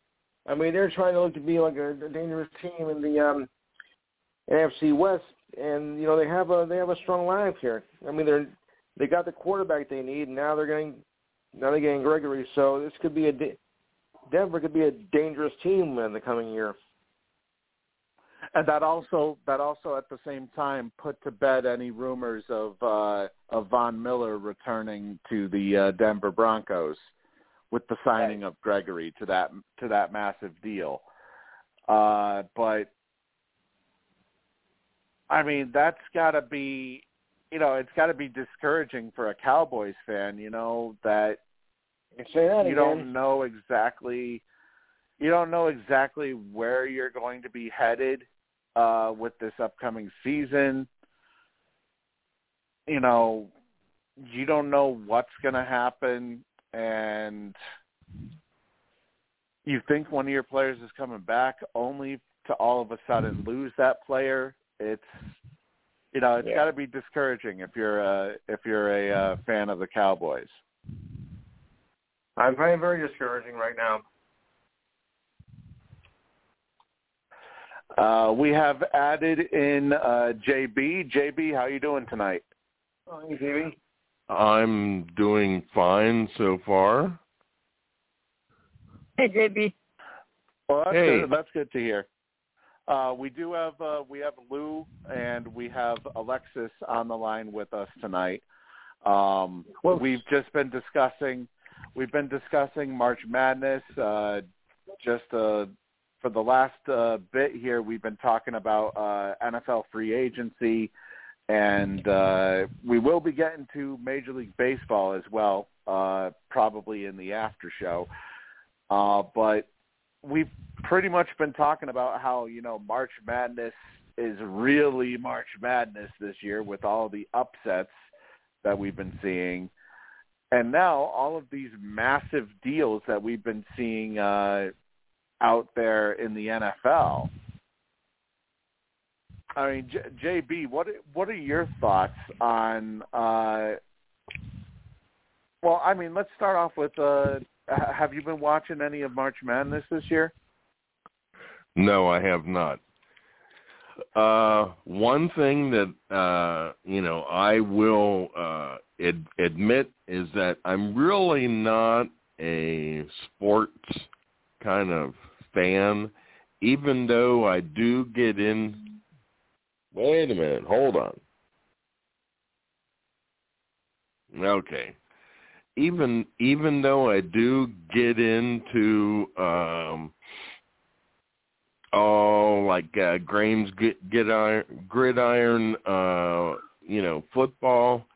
That's about the only thing that I really get into. I have never gotten into the March Madness, the brackets, even, for all the years that I have known Jim, in all the 15 plus years that I have known him, I've really never gotten into talking about any kind of sports or anything like that. I mainly call in just to listen. And there's nothing wrong with that. No, I know. And I know I have read a few things about this is not March Madness related, but I know I have read a few things about the Bengals being, they said that they were, in the up and up as far as passing on the 2022 free agency. Oh, I don't know if I would say they've been passing on the free agency because they've gotten the three players that they have passed on, I guess. Well, I mean, they've really upgraded their offensive line this year. They ended up getting Ted Karras, formerly of the Patriots. They ended up grabbing, I believe it was, hang on. They did. It was they ended up grabbing or they did re-sign Eli Apple. They got Alex Kappa from the Tampa Bay Buccaneers, who's perhaps one of their better offensive linemen. They got Ted Karras. They got Ted Karras from the Patriots, and from what it sounds like, they may potentially get Lyle Collins as well from the Cowboys, as Lyle Collins was in town earlier today for a free agency meeting with them. So they have really given Joe Burrow quite the reinforcements. Which to me sounds, it sounds a lot better than the past 2 years. Yeah, I mean, you could agree. Yeah. Go ahead, Alexis. St. Peter's knocked off Murray State. Oh, wow. Wow, yeah, the 15th rank or 15th seed St. Yep, they did it again. Jesus, on their way to the Sweet 16 now.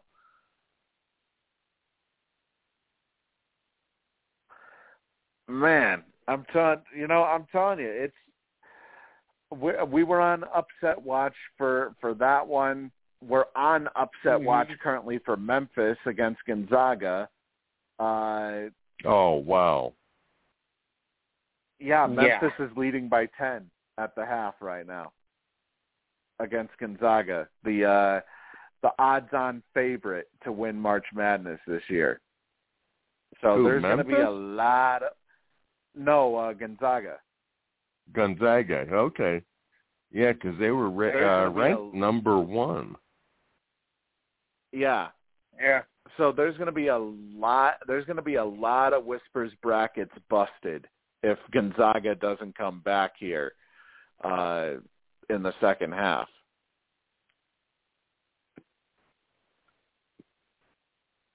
So it's looking like it's going to be potentially ugly for for the Whispers brackets, and we're going to see pretty much half of the field, or at least close to half of the field, go down tonight potentially. And something I must, add in there too, is that I never was, a fan, even though I did watch a little bit of college basketball. Well, I watch a lot more college basketball than I do professional basketball. I don't even watch professional basketball.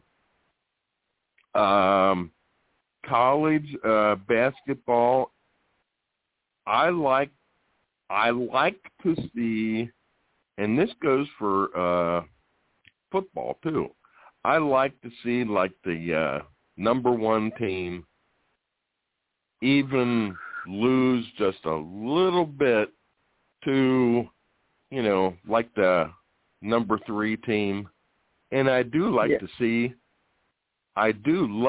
to see an unranked team beat a ranked team. Maybe like about 20 or 30 points in football. I love to see that. He doesn't get anything better than that. By the way, I'm still sore. Speaking of unranked teams, I am still sore that Texas A&M didn't make it into March Madness this year. I am really pissed, actually, because I feel after they beat Arkansas, I thought that was almost a guarantee that they had stamped their way into the March Madness brackets. He thinks he's pissed. What about that? I gave that on the line.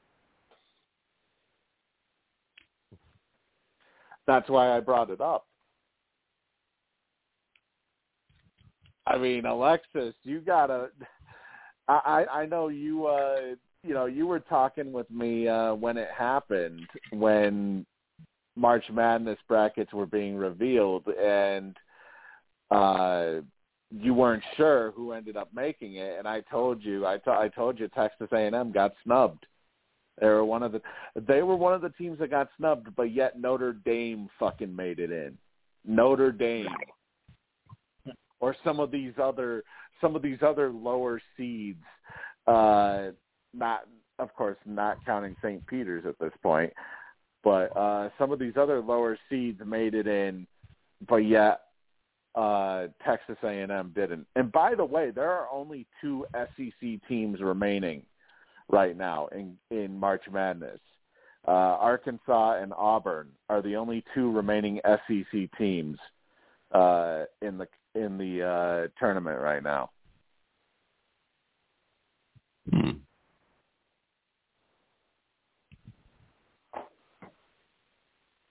Because Alabama got upset in the first round. Yeah, Alabama got upset in the first round. There's Tennessee. They got beat earlier today. Oh, and I've been reading about Baylor and North Carolina beating Baylor, and on my telephone it said that North Carolina actually gave up like a 25-point lead, and yes, they did. Baylor 25-point lead. Yeah, Baylor came back. It was like was it? Correct me if I'm wrong. Was it a overtime win for North Carolina? Yep. Yes. It was. Okay. Yeah. I think it was like a 9-point win or something. Yeah, it was 93-86. I see. 7.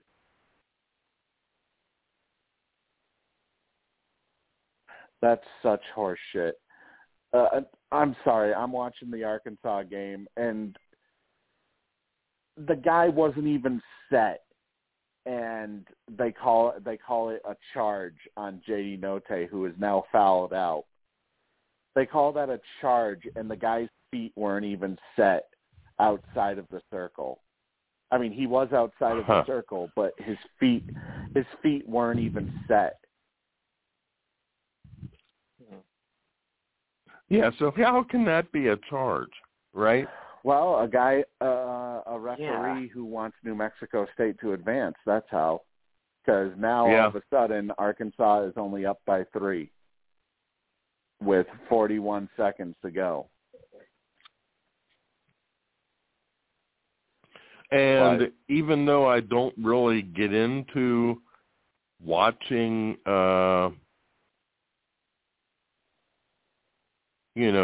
basketball and football, college basketball and football, I do watch it every now and then. I don't want to say I don't like it. I don't like to watch it because I do like to watch it. It is a heck of a lot better than watching professional basketball or football. Well, it's faster paced. Yeah. I like the different rules, too, that they have compared to, like, the NFL. Yeah. Matter of fact, some of the college rules are technically tests for potential NFL, rules. So don't be surprised if the NFL changes some of their rules, moving forward, to potentially bring some sort of a little bit more of a college feel towards it. It's, very slowly they're starting to move towards that direction. Yeah, I've seen that. Speaking of the NFL, though, Lou, how I was talking about how I have no idea what the hell Bill Belichick is doing this year? Right. He allowed the Chargers to grab J.C. Jackson, the number 1 cornerback on the market, coming from the Patriots, to a 5-year, $82.5 million deal with $40 million of it guaranteed. And this is basically the same deal that Byron Jones got from the Dolphins last offseason. Jackson leads the NFL in interceptions since entering the league in 2018 as an undrafted free agent with 25 interceptions since 2018. And this is a guy that Belichick is not going to spend money on, especially after he let Stephon Gilmore go. I mean, I don't understand what the hell he's doing this offseason. No, neither do we. I don't think he's in his right mind. Seriously, Arkansas, wide open. Oh, my God. We have a potential upset alert here. New Mexico State, somehow they're staying in it, only down by 2 now. The Hogs desperately need it's probably going to be free throws the rest of the way for Arkansas, but they need a stop big time forward here.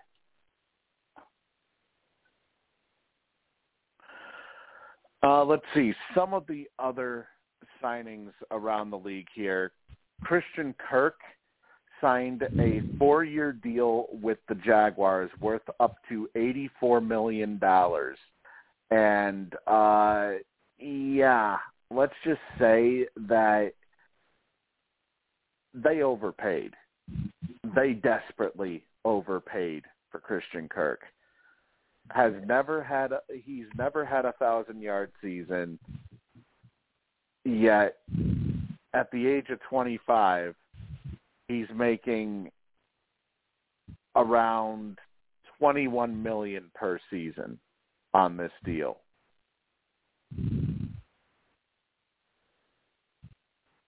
I mean, it's just, I don't understand the rationale behind Jacksonville's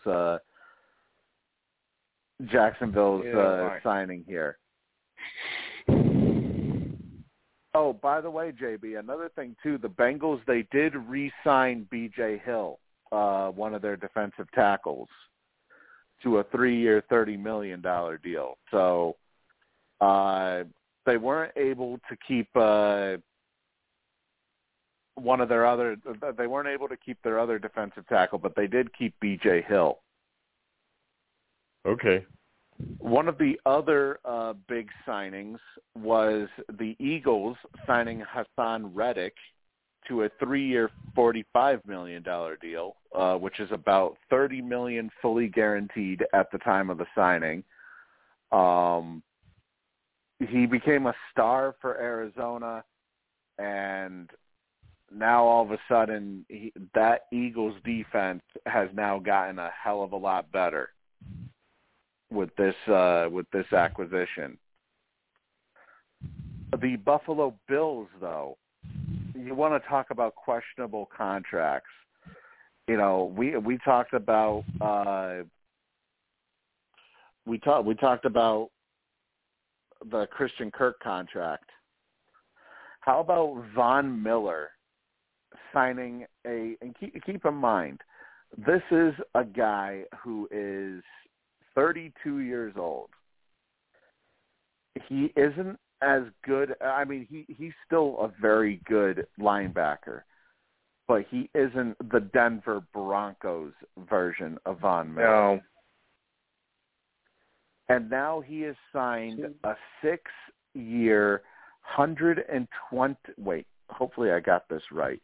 6 years, $120 million deal with the Buffalo Bills. Wow.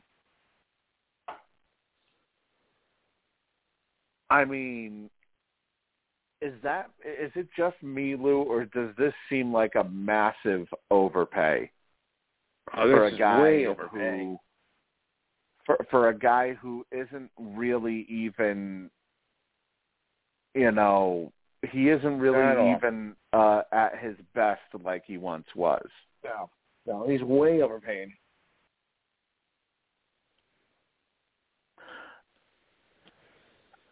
I'll tell you one thing. All the Patriots' opponents got better except the Patriots. I mean, hell, the Dolphins, the Dolphins, they re-signed Emmanuel Ogbah to a 4-year, $65 million deal. They're one of their defensive ends. The Jets, they ended up grabbing a few players. They re-signed Braxton Berrios. The Dolphins, they re-signed Mike Gesicki. They brought in Teddy Bridgewater to back up Tua Tagovailoa. All the Patriots have done is basically they signed Ty Montgomery to pretty much be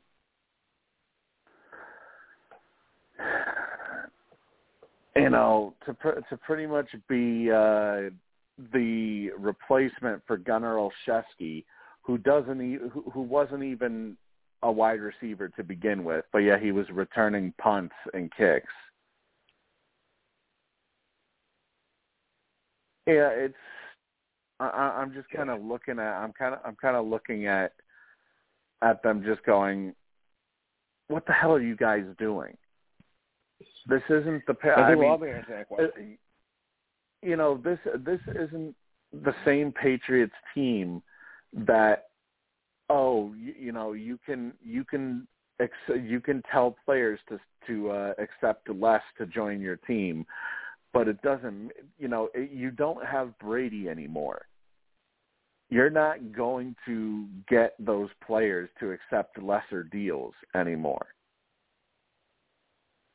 And by the way, this is about to go final. Arkansas will officially advance to the Sweet 16 with a 54-48 victory over New Mexico State, because they only have about 0.9 left on the clock here.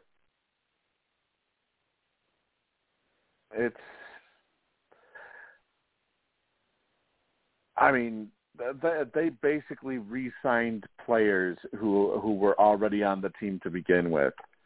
And all they've really done is they've downgraded their offensive line to the point where Mac Jones is probably going to get killed next year.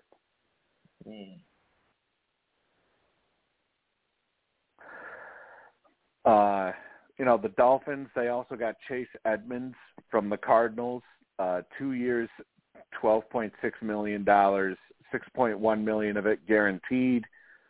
They're basically going to be doing a running back by committee sort of thing down there in Miami, from what it sounds like. The Vikings, this one is kind of confusing to me.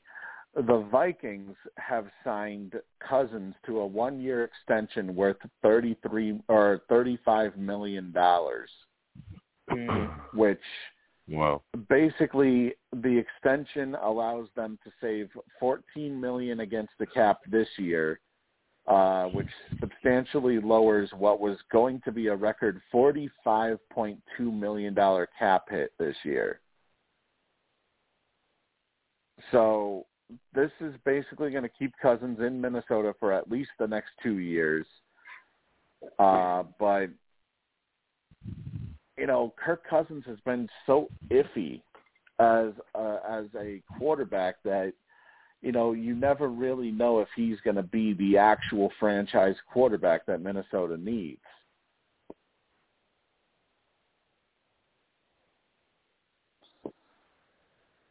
Let's see. The Bills, they did re-sign Isaiah McKenzie to a 2-year deal worth about, I didn't get the dollar value, but this basically means that Cole Beasley's days as a Buffalo Bill are officially over. The Raiders, they also signed, not only did they get Devontae Adams, but they have signed Jakob Johnson of the Patriots, as well as Brandon Bolden of the Patriots. So McDaniels is basically trying to bring in as many people that he knows as possible. This one could be a potentially big move. Tennessee has released Julio Jones. Yes. Ooh. And that is being designated as a post-June 1st cut, which will save Tennessee $9.5 million against the cap this year by pushing $8.4 million in dead cap to next year.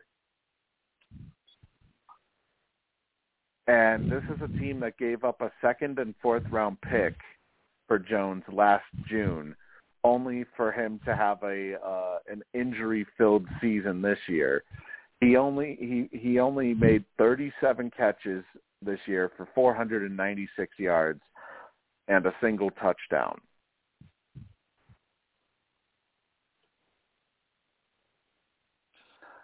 And from what it sounds like Brady is already recruiting him to the Tampa Bay Buccaneers. So I guess eventually he'll get his ring. The Raiders, they also acquired cornerback Rocky Yassin from the Indianapolis Colts in exchange for defensive end Yannick Ngakoue. This one's a kind of a bit surprising, but I guess it's probably because they need more help at cornerback, considering the fact that they won't need Ngakoue after they agreed to terms with outside linebacker Chandler Jones on a 3-year deal. And Right. He's expected to make around the neighborhood of $17 million per season, from what it sounds like. So Josh McDaniels ain't playing around.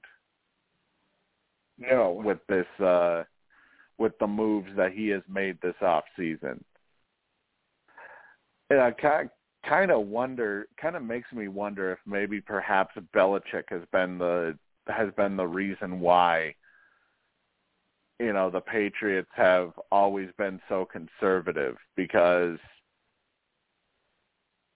you know, I kind of have to wonder if, you know, if it was somebody else other than Belichick, if maybe the Patriots would have been more aggressive. Brady did get some reinforcements this year. The Buccaneers, they did sign Russell Gage, formerly of the Atlanta Falcons, to a 3-year, $30 million deal. Oh, that's the other thing. Atlanta was the team that originally was going to get Deshaun Watson before Deshaun Watson had a sudden change of heart and instead wanted to go to Cleveland. So once again, in the postseason, Atlanta has blown a 28-3 lead. Once again. Mm-hmm. History repeats itself. But yeah, history repeats itself, exactly.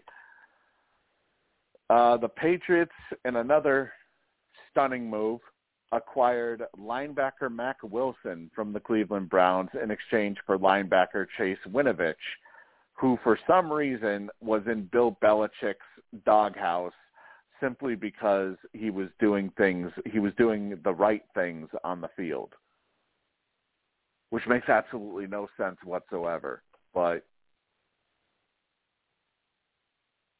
I guess they want to go with coverage as opposed to going with speed. But if you don't have the speed, you're not going to have the coverage.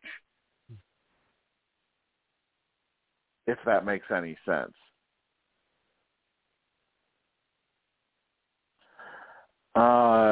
Also, this is bad news for you, Alexis. It is expected that the Chiefs are going to trade or release defensive end Frank Clark due to his $26.3 million cap hit this upcoming year.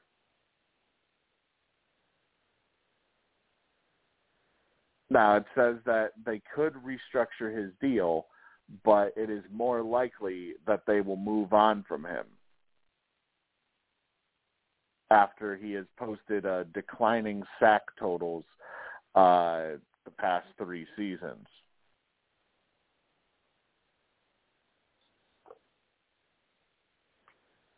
The Chiefs, though, did make a move this week. They did sign Juju Smith-Schuster to a 1-year, $10.75 million contract, which basically means that now Patrick Mahomes' brother has competition when it comes to TikTok videos.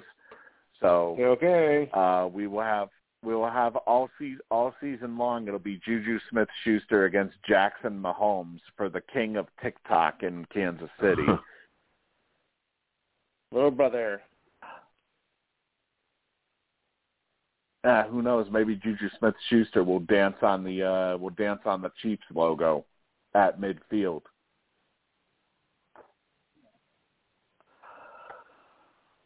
Let's see. Some other little bits here. The Eagles, they released Fletcher Cox only to then re-sign him to a deal 1 year, $14 million. Basically, they saved $4 million by releasing him and then re-signing him. The Jets, they did agree to a deal with Laken Tomlinson of the 49ers on a 3-year, $40 million deal. He gets $27 million guaranteed in this deal. He got a fresh start after once being a failed first rounder of the Lions in 2015. Got a fresh start in San Francisco, and he became a fixture on Kyle Shanahan's offensive line.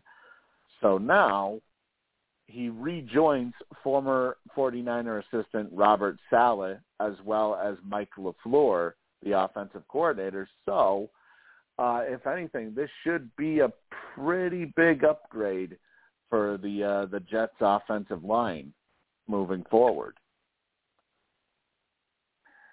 And not just that, but also they signed what's his name, Whitehead from Jordan Whitehead from the Tampa Bay Bucks to a 2-year, $14.5 million contract after starting for the Bucks for most of the last 3 seasons, compiling 5 picks and 21 passes deflected in over 2,600 defensive snaps over that span. And he's actually coming off of his best year in run defense this past season. So it looks like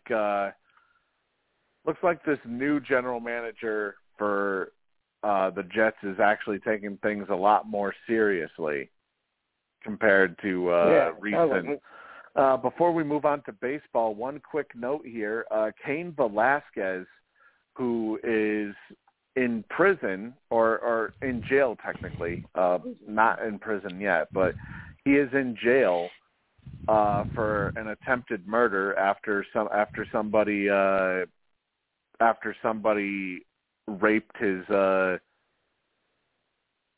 niece. Apparently, he was denied bail, claiming that the risk was too great.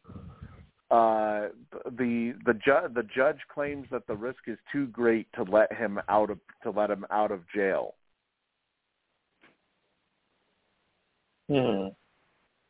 Yeah, Dana White is supporting him too. Well, it's not just Dana White; it's a whole bunch of MMA stars are supporting him in this.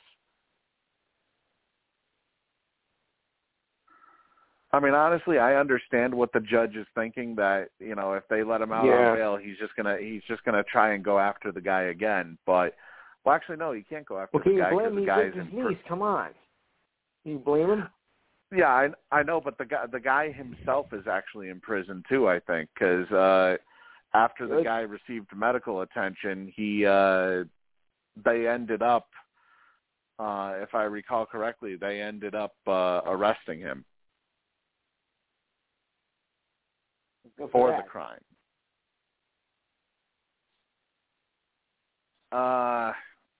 Let's see. Moving on to baseball, where we have, I mean, I could go on more and more with some of these NFL signings, but I mean, there's a shit ton of them. So we'd be talking pretty much.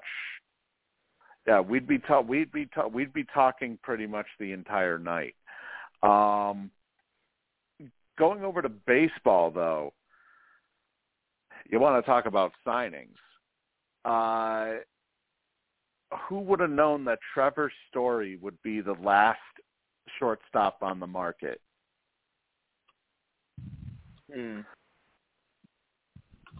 Because the one guy who everybody saw as the big prize on the shortstop market this offseason, he has officially been signed as Carlos Correa agreed to a 3-year deal worth about $105.3 million with the Minnesota Twins, of all teams.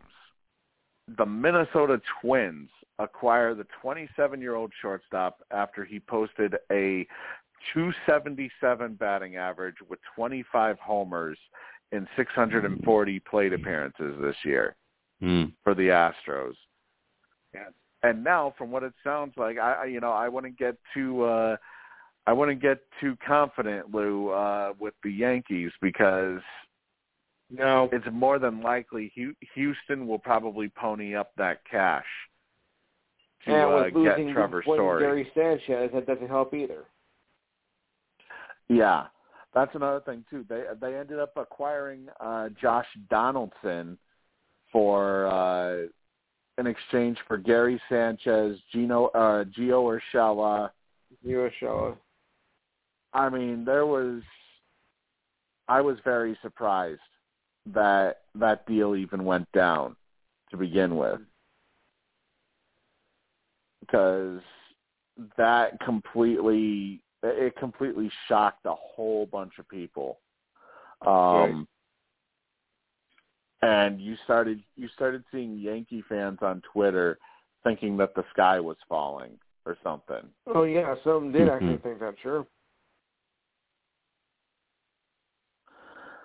But a lot of people thought that, okay, the Yankees would be in the shortstop market. Maybe they would go after. They tried to go after Correa. Maybe they would They would jump into the Trevor Story sweepstakes.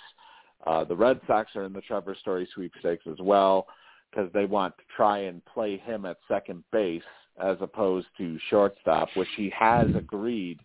If a team does need him to play a different position, he will play a different position, but for a short-term basis. The Marlins, they made a splash earlier today, agreeing with Jorge Soler to a 3-year, $36 million deal.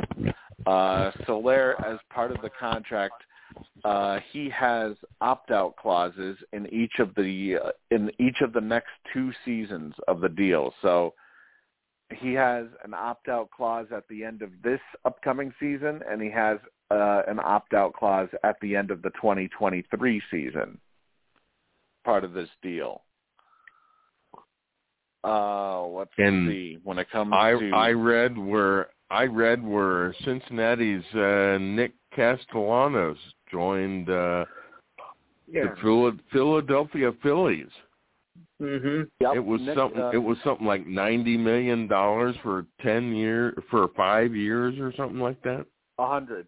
100,000. Okay. Yeah. Yeah, $100 million over 5 years. Nick Castellanos goes home, as he is originally from the Philadelphia area. I mean, he was a pretty good force for. He was a pretty good force for Cincinnati last year. A 309 batting average, 34 homers. I mean, he'll probably face a lower amount of production, considering he's moving from the Great American Ballpark to Citizens Bank Park this year. But I understand why they acquired him, because he is a defensive upgrade compared to Kyle Schwarber, who they also signed to a contract this year, this past week. So it kind of makes sense why they would look to bring him in. And actually, they've said, it's been mentioned too, that Bryce Harper has played a huge role in bringing these guys into the Phillies, as Philadelphia looks to finally become a contender. So,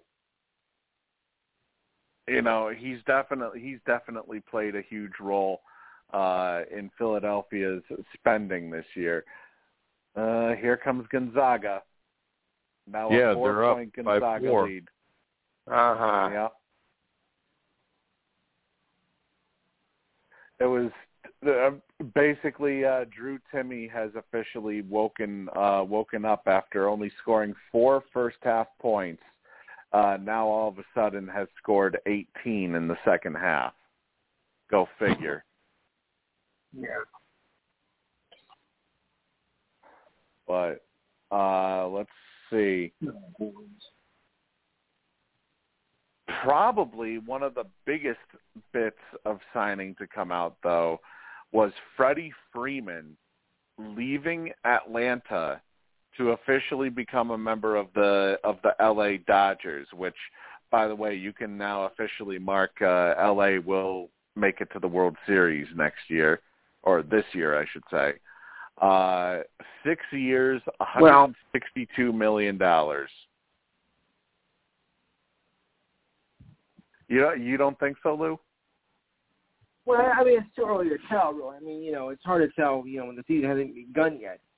I mean, you can make all the assumptions you want, but, I don't start thinking about that until, not at least Memorial Day. Yeah, but, I mean, on paper, if you take a look on paper, though, just hang on. Just let me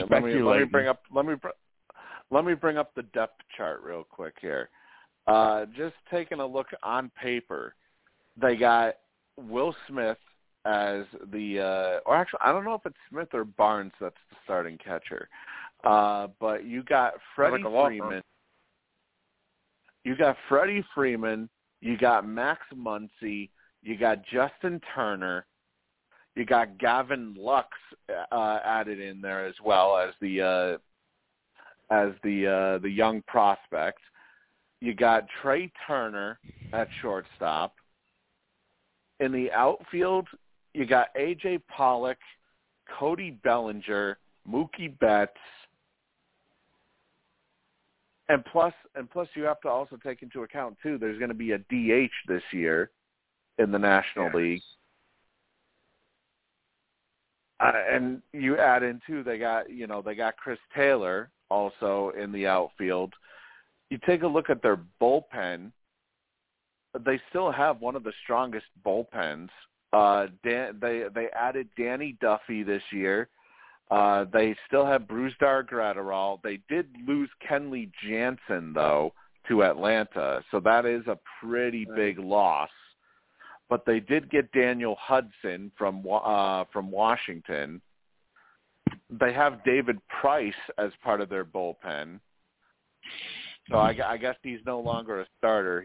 They basically switched him to becoming a actually, no, they have him listed as both. So I guess he'll alternate maybe. But, you look at their rotation. They got Walker Buehler, Julio Urias, Clayton Kershaw is back again. Price could potentially be part of the rotation. They got Dustin May, assuming he's not out for the entire year. This team looks like a World Series favorite. Well, I didn't think it'd be done on paper. Yeah. But I mean, just adding Freddie Freeman to that list after he had 31 homers last year for the Braves. I mean, this. It's completely asinine, the fact that the Braves decided, nah, you know what, we prefer to have they wasted absolutely no time once the lockout was lifted. They wasted absolutely no time going to make a trade with the Athletics for Matt Olson. I mean, they wasted absolutely no time on that. So I think it's a complete show of disrespect to a guy who basically brought your franchise back into relevancy.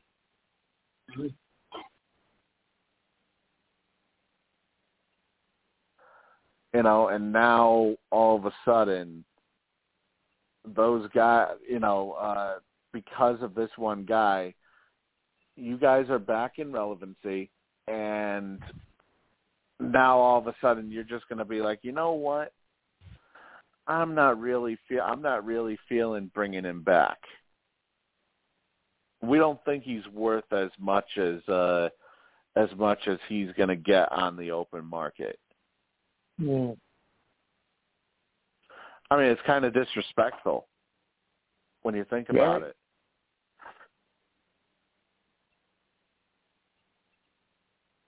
But, I mean, clearly, they needed actually, no, never mind. That's the other thing. It's not like they needed to upgrade at first base. I mean, they had Max Muncy, who could very easily take over first base, and they could have either Gavin Lux or Chris Taylor play second. Yeah. So it's not like they really needed an upgrade unless they're moving Max Muncy to if they're having him be the designated hitter this year because Freddie Freeman is coming in for first. But speaking of first baseman, though, the Yankees, they've re-signed Anthony Rizzo to a 2-year, $32 million deal. And it does say that he does have an opt-out after the first year in the deal. But it is a pretty good move by the Yankees to re-sign him. He should be good for around 25 homers. And also, he usually has solid RBI numbers, which is definitely something that the Yankees have been missing the last couple of years. So, pretty good move for the Yankees here to re-sign Anthony Rizzo. I mean, I'm sure there's probably not a lot of teams that would have offered him the contract he got, but I think it's probably worth the money that they've committed to him. So, I mean, 2 years. Basically, this could potentially be just a 1-year, $16 million deal if he opts out. But right. Chances are he probably won't opt out because the Yankees don't have anybody else at first. So after they traded forget away, that then. You know what? This is another thing I want to get your thoughts on, Lou. What do you think of the Yankees? And you know what? One of the guys that I follow on Twitter, he knew that this was going to happen. As soon as they re-sign Anthony Rizzo, what are your thoughts on the Yankees trading away Luke Voit to the Padres for a pitching a pitcher that has a terrible ERA? Not a smart move. I saw this kid that he's in the low class minor leagues. He's way too many runs. He strikes out a lot. Let's put it this way: you inherited a trash dump. 20-year-old ERA. How are you going to win with that? Yeah, a 6.95 ERA. Yeah, real. Granted, it's only 9 games, and he's 20 years old, but you're playing in single A. You're playing in low single A. You would think that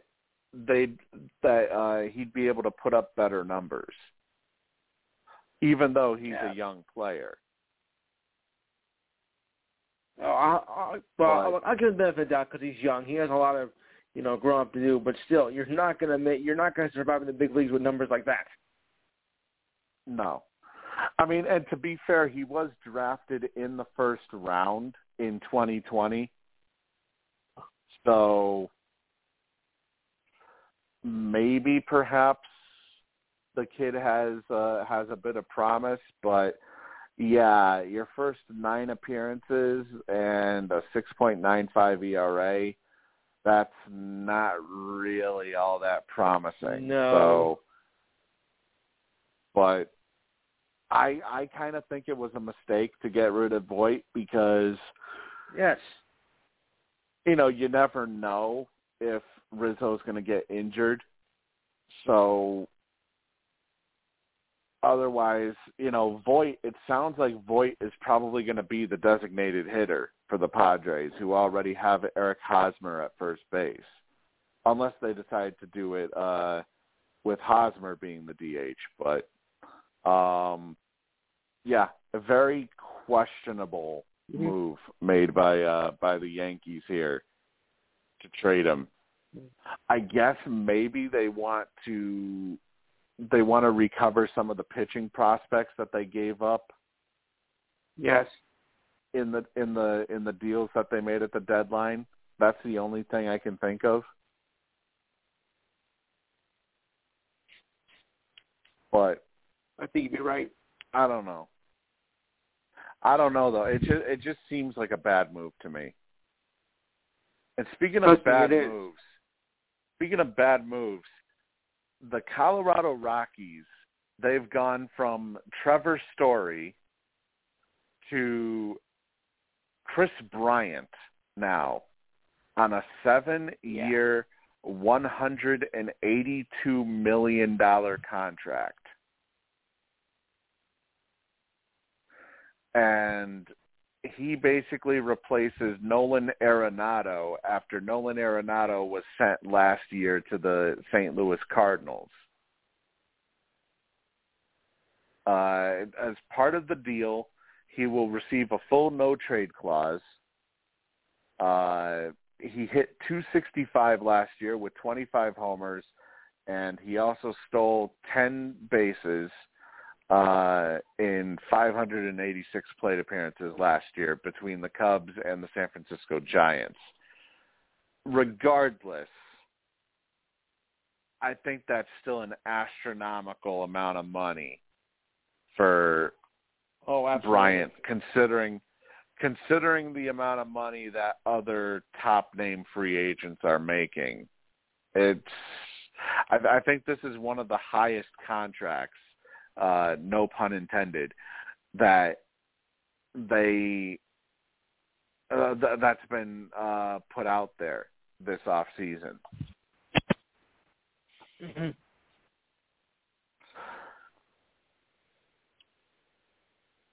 Let's see. And while everybody else is signing big deals, the Red Sox, meanwhile, are searching for scrubs, as they signed Matt Strahm to a one-year deal after he missed most of the season last year with knee issues, and he only tossed 6 2/3 innings and allowed 6 runs on 15 hits and 1 walk last year for the Padres before he ended up being released. I will say I do like the next signing, though. They signed Jake Diekman to a multi-year deal, a 3.86 ERA last year for the Athletics. He recorded 7 saves. My only problem I have with him is the fact that he's getting older. He's 35 years old entering this season. So who knows how much longer he has to be effective. How old is he now? 35. Not much. 35, and he posted a 3.86 ERA last year in the bullpen for the Athletics. Okay, that's not a terrible ERA. No, but at the same time, as you get older, you kind of eventually the game starts catching up to players. Yes, it does. So yeah, I'm kind of questioning the Sox making this. I mean, I like it better than the Matt Strahm signing, but my only issue is his age. 35 years old. Yes. Will he be able to play the entire season? There's a couple of things. By the way, speaking of injuries, Major League Baseball, they did officially announce that they will change stints on the injury list back to 15 days as opposed to the recently used 10 days. So it's now officially back to the 15-day DL. Okay. So I guess the 10-day DL was mainly for was mainly for COVID, the COVID years, basically. Yeah. Let's see. What else do we have? Adam Ottavino, he signed a 1-year, $4 million deal with the New York Mets. That also comes with $1 million in incentive bonuses. Last year for the Sox, he posted a 4.21 ERA out of the bullpen. I mean, as bad as that number sounds, he was actually one of our better relievers last year. So, yeah, I will still say this. I think the Yankees did make a mistake last year in pretty much giving away Adam Ottavino while also giving away Garrett Whitlock in the same deal, just for the Sox to take Ottavino's contract off of them. Yeah, that's the only reason why they got rid of Whitlock, was so that the Sox would be willing to take the contract of Ottavino. But I mean, he wasn't that bad. So the Mets did get a serviceable arm in this deal. You know, it's funny how I talk about age. The Washington Nationals signed 41-year-old Nelson Cruz to a 1-year, $15 million deal. And it also includes a $16 million mutual option for the 2023 season with a $3 million buyout. So he will slot behind Juan Soto in the Nationals lineup, from what it sounds like. Good news for you, Evan. The Kansas City Royals, they signed You're a Royals fan, aren't you? Or are you just a Chiefs fan for Kansas City? I occasionally pay Alexis, attention to the Royals. What was that? I occasionally pay attention to them. You don't really pay attention to them? I'm just not a baseball person. True. Yeah, that's true. I forgot. You're mainly a football person. Hey, here's a trivia question. Where'd the Kansas City Royals come from?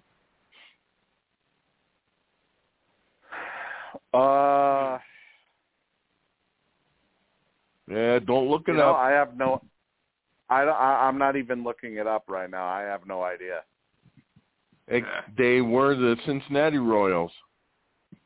that's they? right. Yeah. Yes. You know, I had no idea that. I always thought that Cincinnati was just the Cincinnati Reds. I mean, this is basketball. Cincinnati Royals. Yeah. Oh.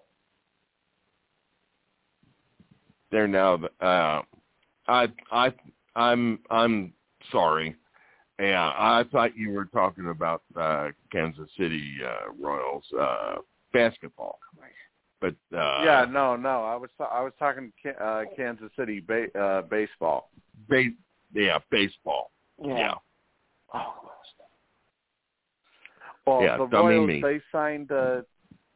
They did bring back Zach Greinke officially, a 1-year, $13 million deal. Greinke comes back 12 years after he left Kansas City. So he is back on a 1-year, $13 million deal. Kind of makes me wonder if maybe perhaps this is his final year, which is why he decided to come back to Kansas City. It might be. 38 years old. He held a pristine 3.41 ERA, or he holds a pristine 3.41 ERA over 18 years in the league, dating all the way back to 2004. Yeah, it seems like this is probably his final year, especially with how he ended last year in Houston. Because he honestly he looked like a former shell of himself. No longer the dominant starter that he once was. Matter of fact, in the playoffs, he couldn't even go a full 5 innings anymore. So, let's see. What else do we have on the thing here? Oh, I can't believe I forgot this. Going back to the NFL, the LA Rams have officially agreed to a 4-year extension with Matt Stafford, worth around $160 million. The deal includes $135 million in guaranteed money. And basically, this is expected to help the Rams add free agents this year, which means his cap hit has actually been reduced because of this extension. And basically, his extension is roughly the same one that Dak Prescott signed last offseason. So now Stafford is under contract for the next 5 seasons in LA as he looks to try and repeat as a Super Bowl champion next season. This past year, though, since coming to LA, he threw for 4,886 yards along with 41 touchdowns in this LA offense. And he also propelled Cooper Kupp to historic heights and helped to revitalize Odell Beckham's career. Which, by the way, that raises a question. Is anybody surprised that Odell Beckham hasn't been signed yet? No.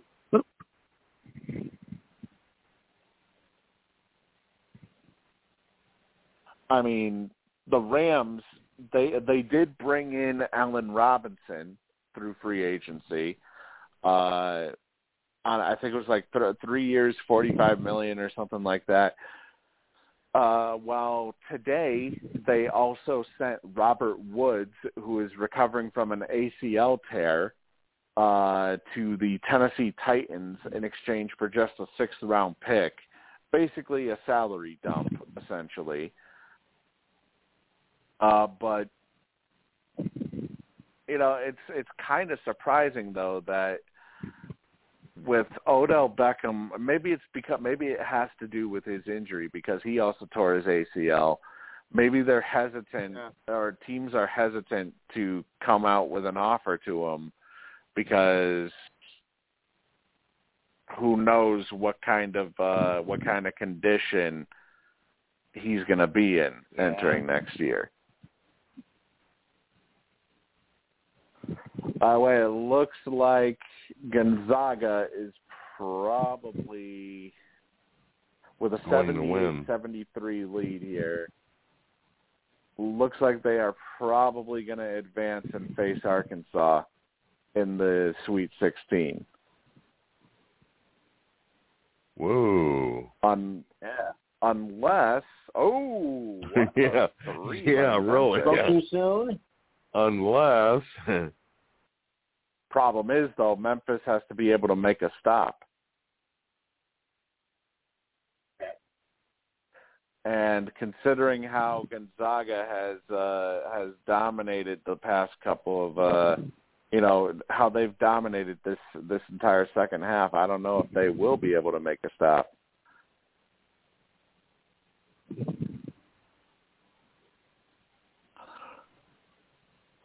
Let's see here. The Packers, they have re-signed Robert Tonyan to a 1-year deal.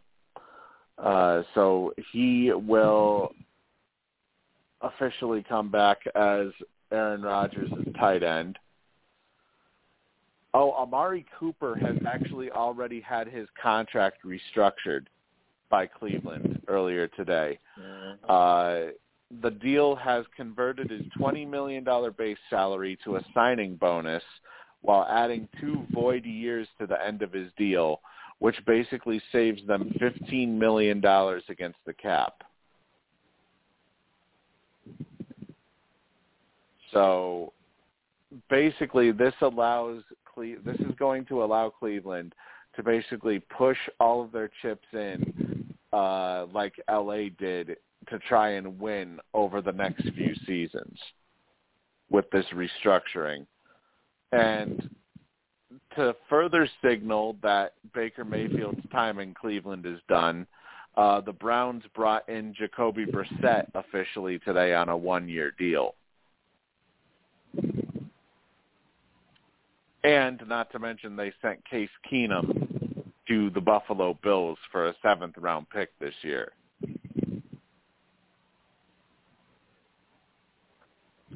Also, according to ESPN's Jeremy Fowler, there has reportedly been progress on an extension for Rams defensive tackle Aaron Donald. Looks like Donald is currently under contract through 2024. A new contract obviously would push the idea of retirement to the back of his head for a few more seasons. And maybe perhaps this deal could, a potential extension could potentially help with the salary cap as well. The Packers, they have re-signed cornerback Rasul Douglas to a 3-year, $21 million deal after he was added off of Arizona's practice squad a month into the season last year. He ended up being signed after Jair Alexander went down with a shoulder injury, and in a dozen games, he recorded 13 pass defenses and 5 picks, 2 of which he took all the way back for a pick 6. And it looks like with this deal, Green Bay believes that they will, or that he will keep playing at a high level moving forward here.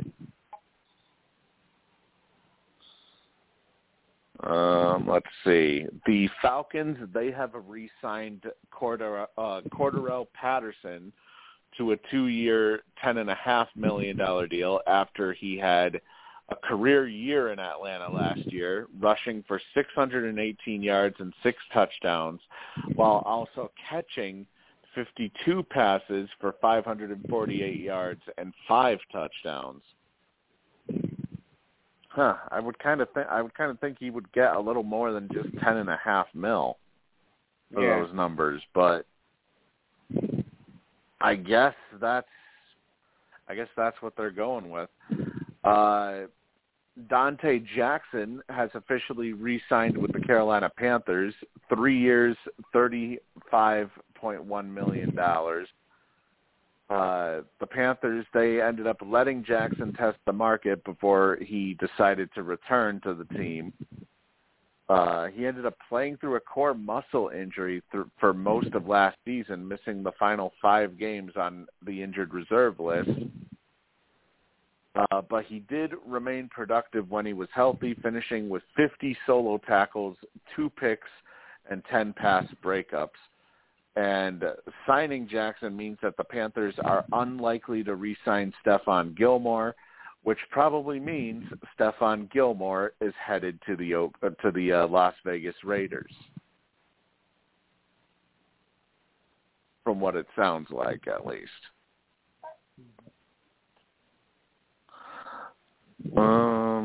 Let's see. Oh, okay. NFL spokesperson Brian McCarthy released a statement saying that the Deshaun Watson trade has no effect on the league's ongoing investigation into the many sexual assault allegations against him. Says that a grand jury declined to indict him last week, but he still faces 22 civil cases regarding alleged sexual assault. The statement reads that if the league's investigation determines that Watson violated the personal conduct policy, discipline may be imposed pursuant to the policy and the CBA. The Browns did set up his contract as if they anticipate a suspension, setting his official salary at only $1 million this year, though he did receive a $45 million signing bonus as part of the deal. So it seems like Cleveland is anticipating that he is going to miss a considerable chunk of the season due to the the sexual assault allegations. Let's see. What else do we have here? Oh, the Giants, they released Logan Ryan as it doesn't say what it was designated as, if it was pre-June 1st or post-June 1st. But if it's a pre-June 1st cut, they only save about under $1 million. If it's a post-June 1st cut, they save about $3.75 million off of the books. So regardless, though, there are heaps of dead money left behind either way. And you could basically thank Dave Gettleman for that, for the problem that the Giants are facing. Dave Gettleman is a problem. Yeah, he's always been. That's why the Giants got rid of him to begin with. Yes. And actually, I was close with Allen Robinson. It was a 3-year, $46.5 million deal. So, that's the official deal with the LA Rams for Robinson. Let's see what else we got. We have. Wait a minute. There was.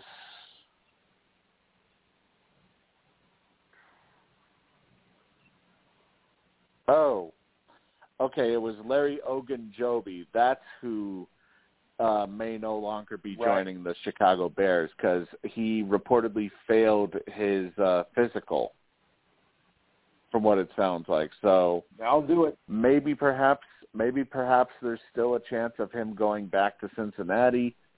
We don't know. And the Pittsburgh Steelers are officially screwed because they signed Mitch Trubisky to a 2-year deal. Dumb. So they figure instead of going with Mason Rudolph, they want to give Mitch Trubisky a chance with that offense. I'm sorry. There goes your season, buddy. You lost Juju Smith-Schuster, and you haven't really added anybody. You have Deontay Johnson and Chase Claypool as your top 2. I'm sorry, but no. And as we end the show tonight, Gonzaga. It's Gonzaga against knocked off Memphis. The Razorbacks. Yep. Yeah, so it is Gonzaga against the Razorbacks. But with that being said, thank you guys for joining me tonight. Thank you to Lou. Thank you, Alexis. Thank you, JB. Right. We will be back next Saturday night for another edition of Sports Whispers Weekly, and be sure to tune in Thursday night for another edition of the Survivor 42 recap show.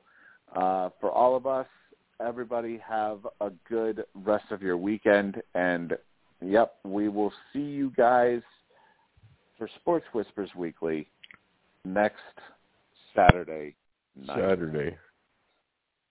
Saturday night. Or some of us next Thursday. Yeah, some of us next Thursday. Anyways, have a good rest of your weekend, guys. Okay.